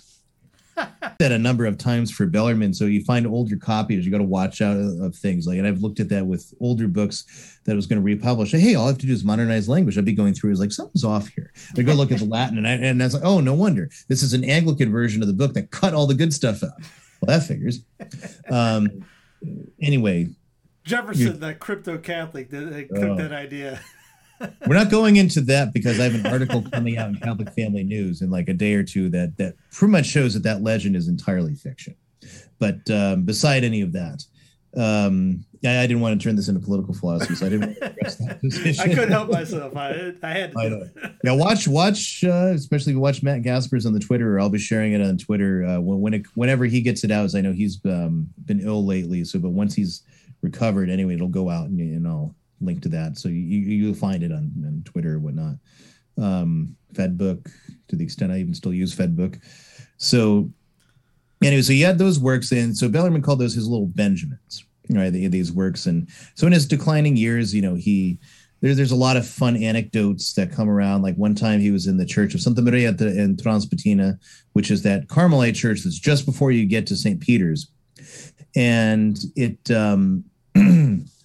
had displays just like today. They always got some kind of exhibit or something like that if you go in there. Well, back then actually that was happening too. So they had various exhibits and archaeology and whatnot, and so this one fellow came up to attack Bellarmine and tell him how he couldn't stand him, how pretentious he was. And so some people pull him away. And so Bellarmine just kind of smiles and he says, well, that little fellow won't be able to contain himself if they make me Pope. And we just let things like that roll off. There's other occasions too of fun and amusing things he did. Traveling with Cardinal Baronius. They go into the house of this one nobleman and they all pretend not to be who they are, but he knows exactly who they are. So they have a little fun game with that. And again, he and Baronius got along famously. And so when they had I believe it was the anniversary of, what would it have been? Some anniversary related to St. Ignatius, or it was right before they were getting ready to beatify him, Ignatius of Loyola. They did a special ceremony for the Society of Jesus, and also invited Baronius, who's the only non-Jesuit to be present. That's how close that the two of them were, actually. And then finally, anyway, he gets to his declining years, and then come probably one of the biggest things for which he's remembered. Would have been better if he was younger and in possession more of his powers, but in his youth, but namely as the trial of Galileo, right? And we should mention a few other things. So you also have Giordano Bruno, that Bellarmine was involved with in a lesser way. He just happened to be on the Holy Office when Bruno's troubles began under Clement VIII. And so Giordano Bruno is credited with being this scientist and being, discovering all these things. It's all horsepucky. None of it's true. Bruno was the equivalent of a warlock, really. He hadn't warned. They always depict him being burned in his Dominican habit. Even the statue they set up of him, the Campo del Fiore. Whenever I go by that, I'd light my pipe a little, get the flames going, just as a reminder of where he's at now. And just to let you know, for modern ways, James Lyons Weiler, of all people, had a big Twitter post, giving all kinds of praise to Bruno the other day. Yeah, and it's totally unplaced. The guy was not a scientist. He was a mathematician because he was an astrologer. He cast horoscopes. Now, granted, a lot of other people did. Pope Paul III wouldn't meet anybody unless he had consulted his horoscope, and so on and so forth. But nevertheless, that's one of the. He goes to Elizabethan England, where he trains in John Dee's circle. If you know anything about John Dee, you know why that's a bad thing. His theories on Copernicanism or the multiverse were merely, that he's not condemned for any of that. They were merely accidental, and they play into his major involvement in Egyptian Hermeticism and these other really demonic forces. And eventually, he was so toxic, and basically he was kicked out of every city in Europe. And he was so toxic that anti-papal Venice handed him over to the Pope. So he had, under Bellarmine's influence, he had sworn off all this stuff and promised to return to the practice of the faith. And he was for a little while, treated very nicely by the Pope, had unlimited pen and paper and so many things. And then he relapsed, goes right back. And as a relapsed heretic, he has to be burned. And one wonders if he didn't set this trial up on purpose, pretending to be Catholic and go back to this. But so what is he condemned for? He's not condemned for the multiverse or whatever that they would even understood the concept then. He was not condemned for Copernicanism. He was condemned for denying the divinity of Christ, the virginity of the Blessed Virgin Mary before birth, all sorts of blasphemies against the saints, against the church, again, denying the power of the merits of Christ to save, denying even the heaven. There's so many ways in which he was denying Catholic doctrine. That's what he was condemned for. Not a word. And the thing is, the guy was not a scientist. Right? It probably would have been better to just let him languish in jail than turn him into a martyr for modern, scientists to pick up on as, oh, look at this, I should say the atheists, like in the Italian atheistic Masonic state of the 19th century. They lionized someone like Giordano Bruno and made him this incredibly important personage. And that's a lot of where the legend comes from. But the reality is he was not a scientist at all. If it would the exact opposite of Galileo, who truly was a scientist. So, but that's one thing. So Bellarmine was only tangentially involved in it, in as much as, well, the law says he has to be burned, and well, he's a relapsed heretic, so the law needs to take its course, and that's what happened. The bigger issue was with Galileo comes to town. So Galileo Galilei, he largely has his patronage through the Medici. There's many cardinals that give him patronage as well. Maffeo Barberini, for example, becomes the head of the Barberini family, and eventually the Pope Urban VIII after Bellarmine's death. He is a complicated character. He's an interesting character. He's a mathematician. He's also a bit of a charlatan when he can get away with it. When he has a lot of bravado. He's very very clever. Even like for example, the famous Pisa experiment, where he drops a rock and a smaller rock to disprove Aristotle, and then and they fall at the same rate. Even then, he has to measure it in decimals. That's just a mathematical flourish. There was no tool that existed at that time that could have measured it in decimals. He made it up, right? I mean, the experiment was correct, and everything he found and proved by it was correct, but he still had to add this little bit just to, show how much better he is in math than everybody. This little bit of charlatanry, which is, silly. There are other things he did. The story about him and the Dutch spyglass is only partially true. He had somebody else do that for him. He didn't grind it down himself. So all these stories about Galileo grinding down this Dutch spyglass in the Jewish glassmaking quarter there, that's not true. But someone else did them, right? So he has a lot of patronage, and then he's making various discoveries and science. And now that he's looking through this telescope, making various things. Copernicus had been published since the 1530s, dedicated to Pope Paul III. So it was entirely permitted. Monks had debated the point. Jean Bourdon, for example, is a Flemish monk. He debates whether the earth goes around the sun or the sun goes around the earth. And he favors that the sun goes around the earth because that's the tradition. But he entertained entirely possible that maybe the earth goes around the sun. And that was entirely tolerated in the 15th century when he did that. And so likewise with Copernicus, entirely tolerated as a question, as a scientific question for inquiry. So the trouble comes in a bit later. So Galileo, he comes into Rome, already, somewhat of a famous personage, backed up by the Medici also. So he's, goes to the Roman college where the Jesuits feast and wine and dine him and sing his praises. This is 1617. And then he shows off his writings on the moon. Now, Bellarmine was very good friends with a man named Christopher Clavius. Clavius is one of the main people responsible for the calendar we now use, the Gregorian calendar. It was put out under Gregory the 13th. He's also he's got a couple major areas on the moon named after him. Major mathematician and scientist. So Bellarmine asks Clavius about things that Galileo's, noting about the moon. And Clavius says, no, this is all correct. This is all right. So this just intrigues Bellarmine more. And so he's listening to Galileo and whatnot. And then he kind of ignores him after that because he's got other things and his health's declining. And then Galileo gets in his first bit of trouble. So he starts putting out on the possibility that the Earth goes around the sun, and the sun is the center of the universe. And this has a number of Jesuit followers too. Now there is a difference though. So Copernicus' system, by the way, does absolutely nothing really to change Aristotle. It just changes the position of the Earth and the sun. So it's still going around in circles and all these things. That's Copernicus's idea. The sun is the center of the universe, and everything goes around the sun in perfect circles. And then he still has to use the old things for like Ptolemy's equant and things like that in order to talk about why it seems like Mars is going back. And so the more cycles, more circles, which is what the Greeks did, more circles. Now it was Tycho Brahe, actually. I know I'm not saying his name right. Sorry. He was Danish astronomer, but he was the astronomer for Rudolf II, the Holy Roman Emperor.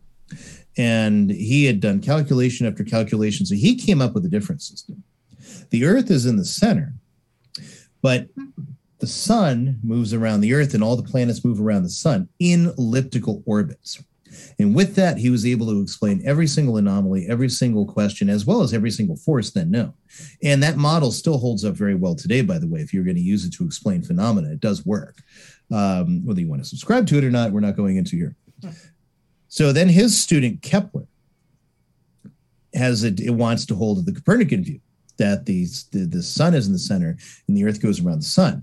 And so he has Tycho Brahe's calculations, but Kepler is not a mere plagiarist, and he's not, an incompetent fool. He's got Brahe's calculations, but he has to do them all again. He has to do the work himself. He can't just use what Brahe's got in order to rework it. He has to do the work himself in order to calculate how to chart the sun and the Earth and all the planets going around it in elliptical orbits. So he does that and he publishes his findings. And Galileo is supremely interested in his findings. Then Galileo plagiarizes the entire system and claims he did it himself.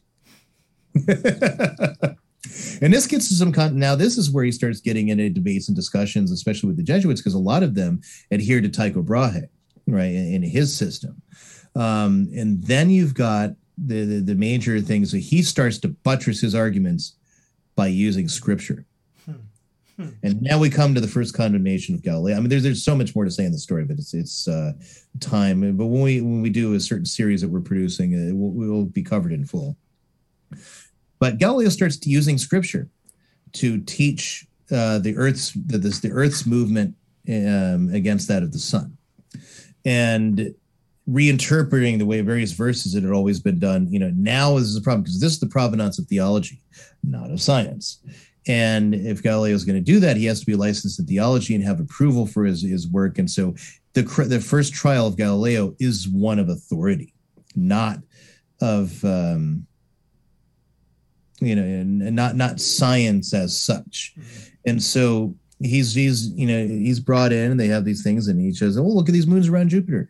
How do you explain that?"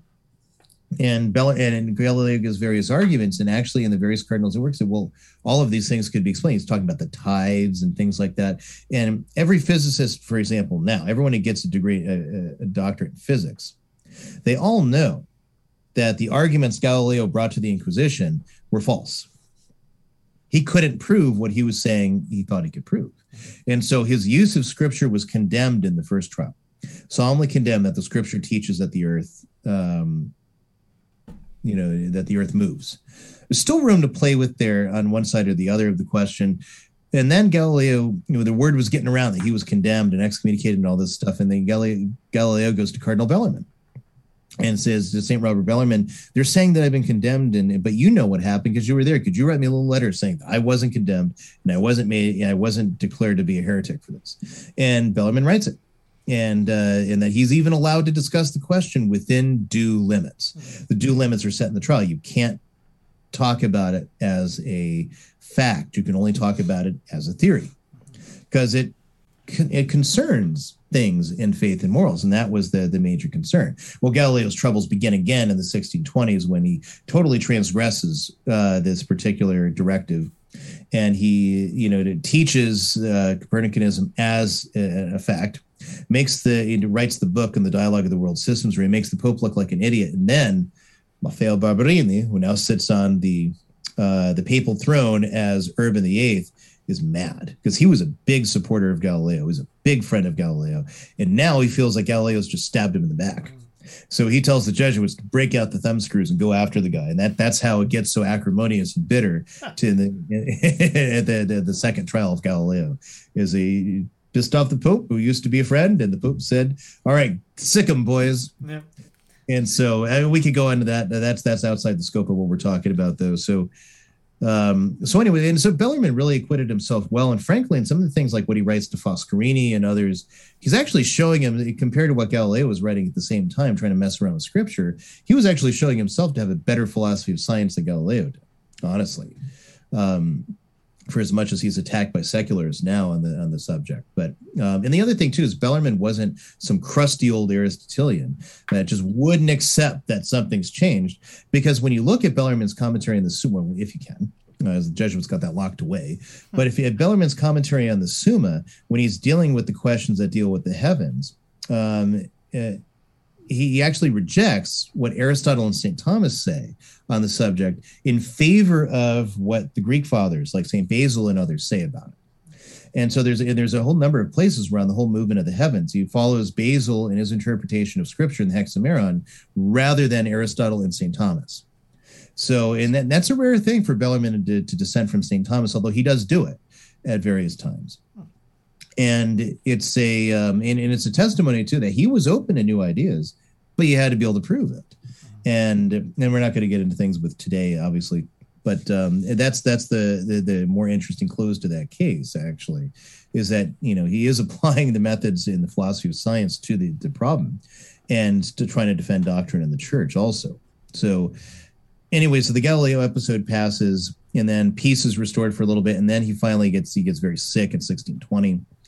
And then more so in 1621, so he's in the infirmary. Eventually, the doctors order that he's no longer say his breviary, and he says, alas, I can neither say mass nor in my office. I've become a layman. and it finally, passes on September 17th, 1621, 400 years ago. And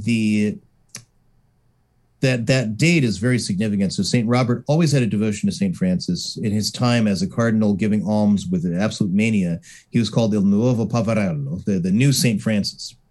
And he had a role in getting, and of course, it's St. Robert Bellarmine's feast day today in the new Mass, in the Novus Ordo Mass. In the traditional Mass, it's not. In the traditional Mass, because the stigmata of St. Francis is on the calendar, which it's not in the Novus Ordo. Now it's relegated to the Franciscan calendar. But in the old Roman calendar, it was on the universal calendar of the church because Bellarmine put it there. Because Bellarmine thought the whole church should rejoice in St. Francis revealing the sign of the stigmata. And so for that reason, in the traditional Mass, the calendar, they stuck his feast day in May rather than on the 17th. So in case anyone's wondering about that. So that was an important day to him. It was a day which we had a lot of devotion because he had always sought in his life to be the very image of the crucified Christ. And it just as St. Francis had that physically implanted on him. And he says in a letter too, that he hopes that he would die on that day. He chose that day to die, basically. And he was a man that had reached transforming union. It's also in the canonization docs that they had gathered the witness testimony. A servant was sent to fetch him.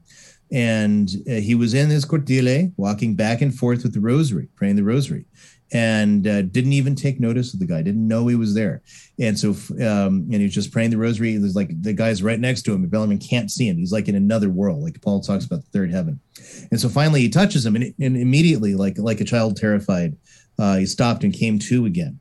Right. And those are signs of transforming union, which a cardinal and a theologian rarely gets to.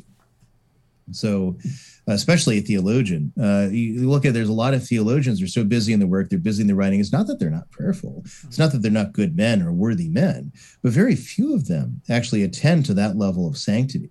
You know, and there's a great number of theologians that you can name that are absolutely worthy, wonderful men, but they don't have the cult around them or the testimony to this level of holiness the way that Bellarmine does. So, or the other saints do, obviously add in St. Thomas, St. Albert, St. Bonaventure, etc., and so on and so forth.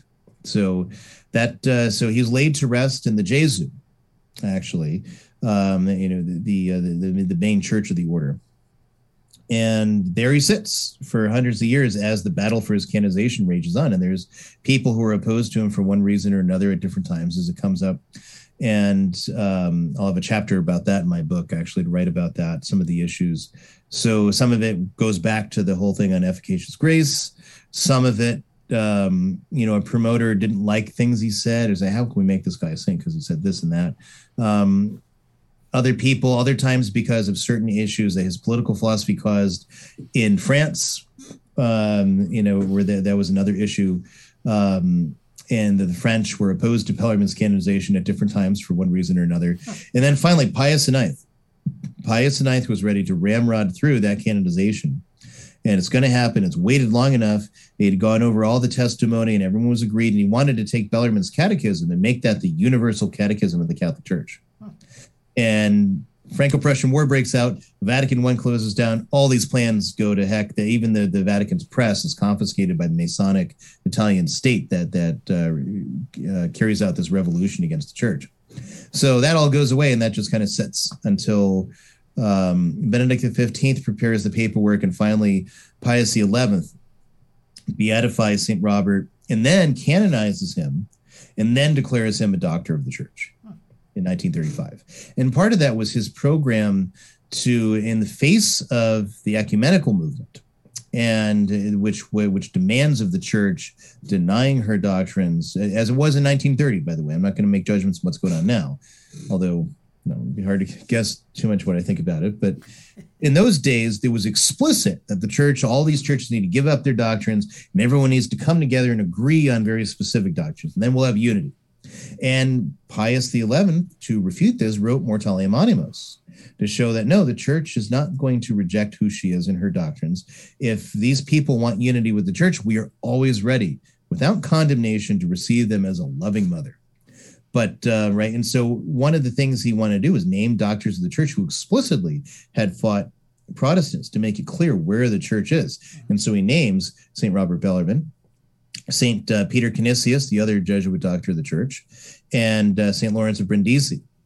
Right, and he names all of these men doctors of the church in order to bolster his work in Mortalium Animos. And that's the principal reason that he moves in that direction. So I don't know if you have any questions. Well, yeah, you answered the St. Francis one. I was going to go, why is St. Francis?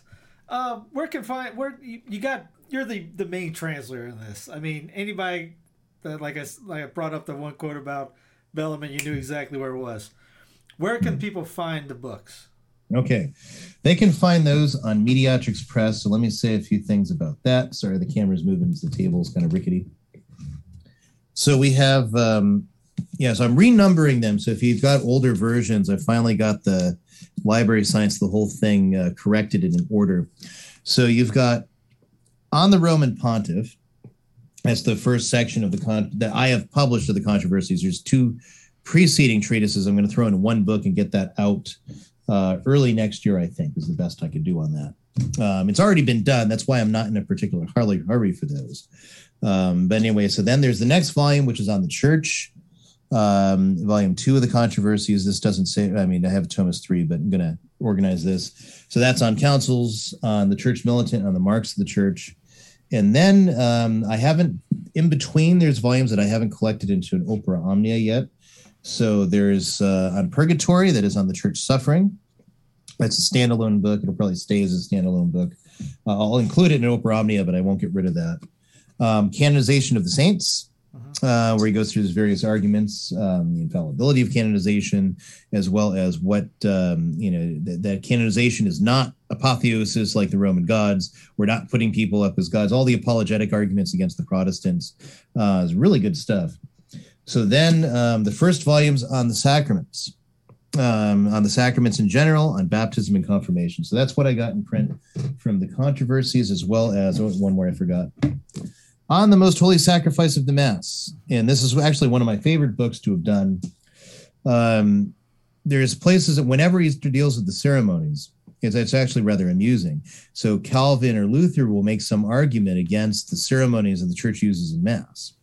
And I'll almost fall out of my chair because the arguments that Calvin and Luther use a lot of them are the very same ones that left-leaning Catholic liturgists have been using in the 60s and 70s. Mm-hmm. Surprise. And so then I have, especially in honor of today's feast, the autobiography of St. Robert Bellarmine. Now, I just put the warning out there so you know. The autobiography is very short. I try to expand the stuff out as much as I could. I added pictures, but the autobiography itself only goes about 51 pages. And it was never meant to be like a real in-depth autobiography. And he basically, some Jesuits asked him for a little account of his life. And so he writes down just little notes that seemed important to him to give these guys an idea about his life, right? So that's that. And then on top of it, I have some appendixes explaining some of the history stuff. And I added some sermons, including the sermon that was the most dear of all his sermons, his sermon on the Annunciation. And so, so I added that to the book just to add some more paper to it, instead of have this, 50-page thing and then call it good. Just give you a little bit more. And right? You got his catechism. And I've got it. That was the next point. The last one I was going to mention. I also have his catechism. And as I mentioned too, I'm going to be opening up pre-ordering on The Ascent of the Mind of God by the Ladder of Things Created. It's a wonderful aesthetical book. It's a great book to take to adoration. It's a great book to take, wherever. Hopefully by the end of the year, there's going to be another one called A Retreat with St. Robert Bellarmine. Now it's selected conferences that he gives to his Jesuit brethren, and only lightly edited to basically be, just basically going to remove things where he addresses his Jesuit brothers specifically. And it's just going to be, to be more broadly, because most of what he says is broadly applicable to everybody. And so we take, 15, 16, something of those conferences and put those out there, or divide it up. Maybe I get to a whole month or something. I don't know. We'll see what the work lends itself to. Again, something you can take with you to adoration, something you do for your Lectio Divina, your meditation, or what have you. And so, there's a reason why he's a doctor of the church, and a reason why he's a saint. It's not merely for that particular political end. God wanted him glorified. And that's why every generation from his death, the cause was always being reintroduced. Usually you give up. After about 100, 200 years, you give up. And they kept going. Are you going to get the scripture one, or is that a no-go? Yeah, the scripture, and so let's talk about the controversies. So the controversies are divided into 4 volumes. The first volume is on scripture, that is on tradition, on the word of God, written and unwritten. So obviously the written word is scripture, the unwritten word is tradition. The next one is on Christ, and basically Christ is the head of the church. So apart from dealing with select questions in Christology, he also deals with whether Christ, Christ is the judge of controversies. And yes, but not as he was on earth. He does that through his vicar. So that's the next volume that I already held up on the papacy. And they'll be colored the same as the one on the papacy. They'll be in one volume, I think, on scripture and on Christ, and then this one on the Pope. And then everything on the church is going to be blue. Everything in the sacraments, gold. And then I haven't decided yet for when I get to the last part. So after the papacy one, it goes to Councils, Church Militant, Marks of the Church. Then there's some volumes I passed over on clergy, on the monks, that is on religious life itself. And finally, on the laity, the De Laïcis has been in translation for a long time. So that's another reason I wasn't motivated to get on that section on the specific members of the church, because I'm trying to avoid redoing what's already been done for the most part. Then there's the sacraments. Obviously, the sacraments in general you can get in this book. It's gold one. Baptism and confirmation, defending those sacraments. The next one after that's the Eucharist. That's going to be a massive book. And then I'll reincorporate the treatise in the Mass in the end of it. Penance, indulgences, because that's connected to penance. And then the last three, extreme unction, matrimony, and order, right? So then it goes to the final section on the economy of salvation. So that's on the original sin itself, which actually is an excellent treatise, because original sin is one of those subjects that most people today, including theologians, haven't the faintest idea what they're talking about when they start addressing original sin. And usually they're too worried about making nice. So the Orthodox don't accept that. And we have formally defined teaching on what original sin is. And you can barely find people that can even enunciate to you what's in the catechism, that is the CCC, which just follows the tradition largely. So, but anyways, Bellarmine has a long treatise on that, defending that against the Protestants. And then grace, De Gratia, grace is always one of those complicated subjects. I always hate getting in that discussion because I've read through Bellarmine's De Gratia, made notes, which I'll go back to when I go to translate it, but it's not a subject that I know extremely well. So I always make mistakes because there's so many different complicated Latin terms for all these different types of grace, and what they mean in these technical terms. And so that's not a subject that lends itself rather easily. That's why I've got a nice big chart of them all. So then when I get to De Gratia, that's going to be easy work going through it. But, and then finally there's justification, which actually, no, it's not finally, that's the second one. But and people have asked me to translate that by itself, and I haven't done it because so many of the distinctions there are absolutely dependent on what he's already said in loss of grace in the first man and on grace. And so it would be not good. It couldn't work as a standalone because there's so much that's missing, right? So I don't want to get into that. And then lastly is the value of good works, which is a big thing with the Protestants. They don't believe any works of any kind are good. And so Bellarmine shows why good works are valuable, but not by themselves, like in this Pelagian construct. Rather, works of faith are valuable things that God has asked for. And so anyway, so that's the controversy. So I've got, I've got various sections that are partially translated that I'm still drawing together. I took a hiatus after my daughter died, and I'm not trying to use that as, I couldn't do it. I mean, I think we've said that before in another program, but it just slowed me down. And it took long time for me to get back in the saddle and get working on it. Same thing with the Alphonsus, which volume 3 I'm hoping to see done. It's got to be done this year. I've got to get it because it's been so long. But that was another one I took a hiatus from. So that's why I'm moving, now to get a lot of different, pull all these things together and just get it done. Come on, man. It's just simple, man. Come on. You can bust that out on the weekend. I don't know what you're complaining about over there. And I'm getting older. I just can't do it as fast as I did, 6 years ago. So we said we would only go for about 15 minutes, and I know, no. If anybody knows when Ryan and I get together if he does a project, I'll tell him, dude, let it rip. So there was no way I could put any strings on him to hold him down, to chain him up on this. So glad you did what you did. And any final thoughts on Bellarmine before we wrap it up? I mean, too many and not enough. Bellarmine's just an outstanding author in so many different ways, and he is. It's like, what couldn't I say about him?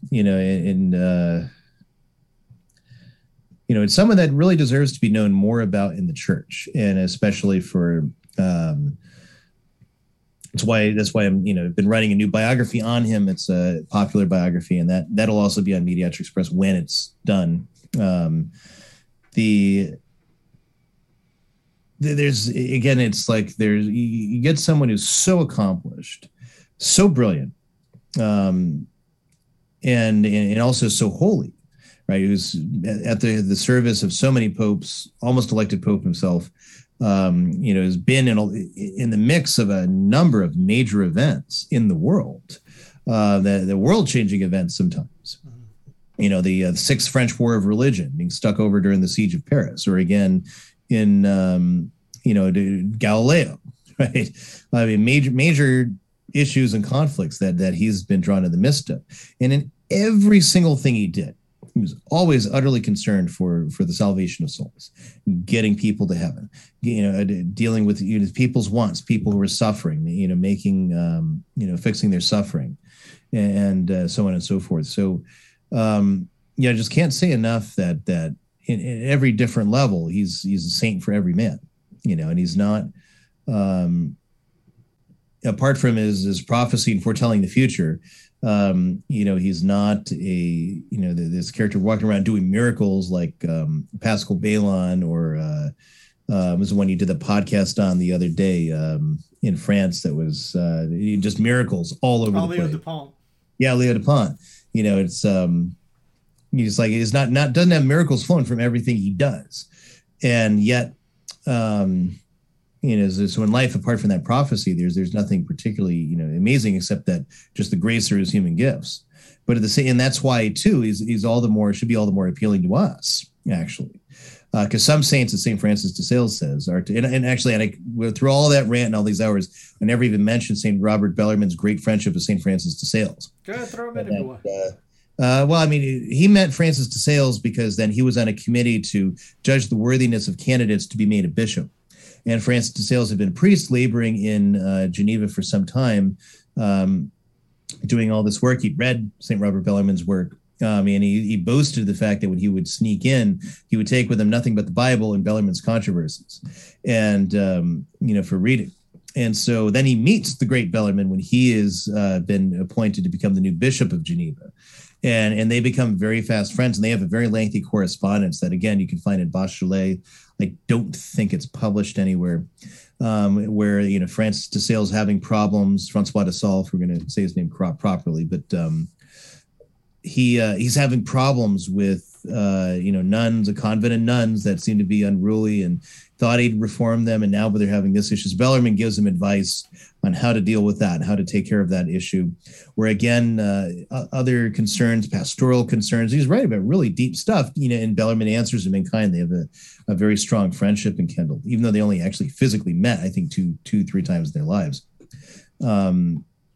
So it's actually funny that so many books that are written on the Counter-Reformation, they do so much about St. Francis de Sales, but they never mention Bellarmine, even though it's his writings that St. Francis de Sales drew on, and the two were great friends, and it's like, and you look at the work of Bellarmine, few were more influential, actually, in turning the tide against Protestantism that was then, happening in Europe, really, than Bellarmine and his work. So it, not just being useful for the advancement of Catholic theology in general, as apologetic work, it's furnished every single argument they use today, just about. Yeah, that was the book, The Gentleman's Saint. I remember reading that. I was blown away. I'm going, that was really cool. My good friend, I only want these three books, this, and the controversy of my good friend, Robert Bellarmine. Yep. Okay. Like Doctor of Church telling you to read the Doctor of Church. Good advice. Exactly. Anyway, MediatrixPress.com. It will be underneath in the show notes when Ryan sends the pre-order. I'll put it up as a post on YouTube as well. It will be underneath too. Just click underneath everything you need. If you want to contact Ryan, check out the webpage, MediatrixPress.com, and hit him up for any kind of... You do lectures at parishes too, right? If we can get around the current measures of the unspecified virus of unspecified origin, then if that's possible, then I will. In fact, I will be in Dallas. Well, not properly Dallas, Irving, right in the Diocese of Dallas, Fort Worth, October 8th and October 9th, to talk kind of like we did here, a little more in depth on certain things, broken up into smaller sections for you to handle. And there'll be refreshments served. It'll be after Mass Friday and Saturday. There'll be Mass first. There'll be refreshments. There'll be lunch provided on Saturday. I think I'll be with 4 different talks in Bellarmine's life. And I'll have books there to buy. So if you're in that area down in the Lone Star State, I will be there October 8th and 9th. And see, you can contact them for more info. Yes. All right, man. We'll see you tomorrow. Appreciate you. All right.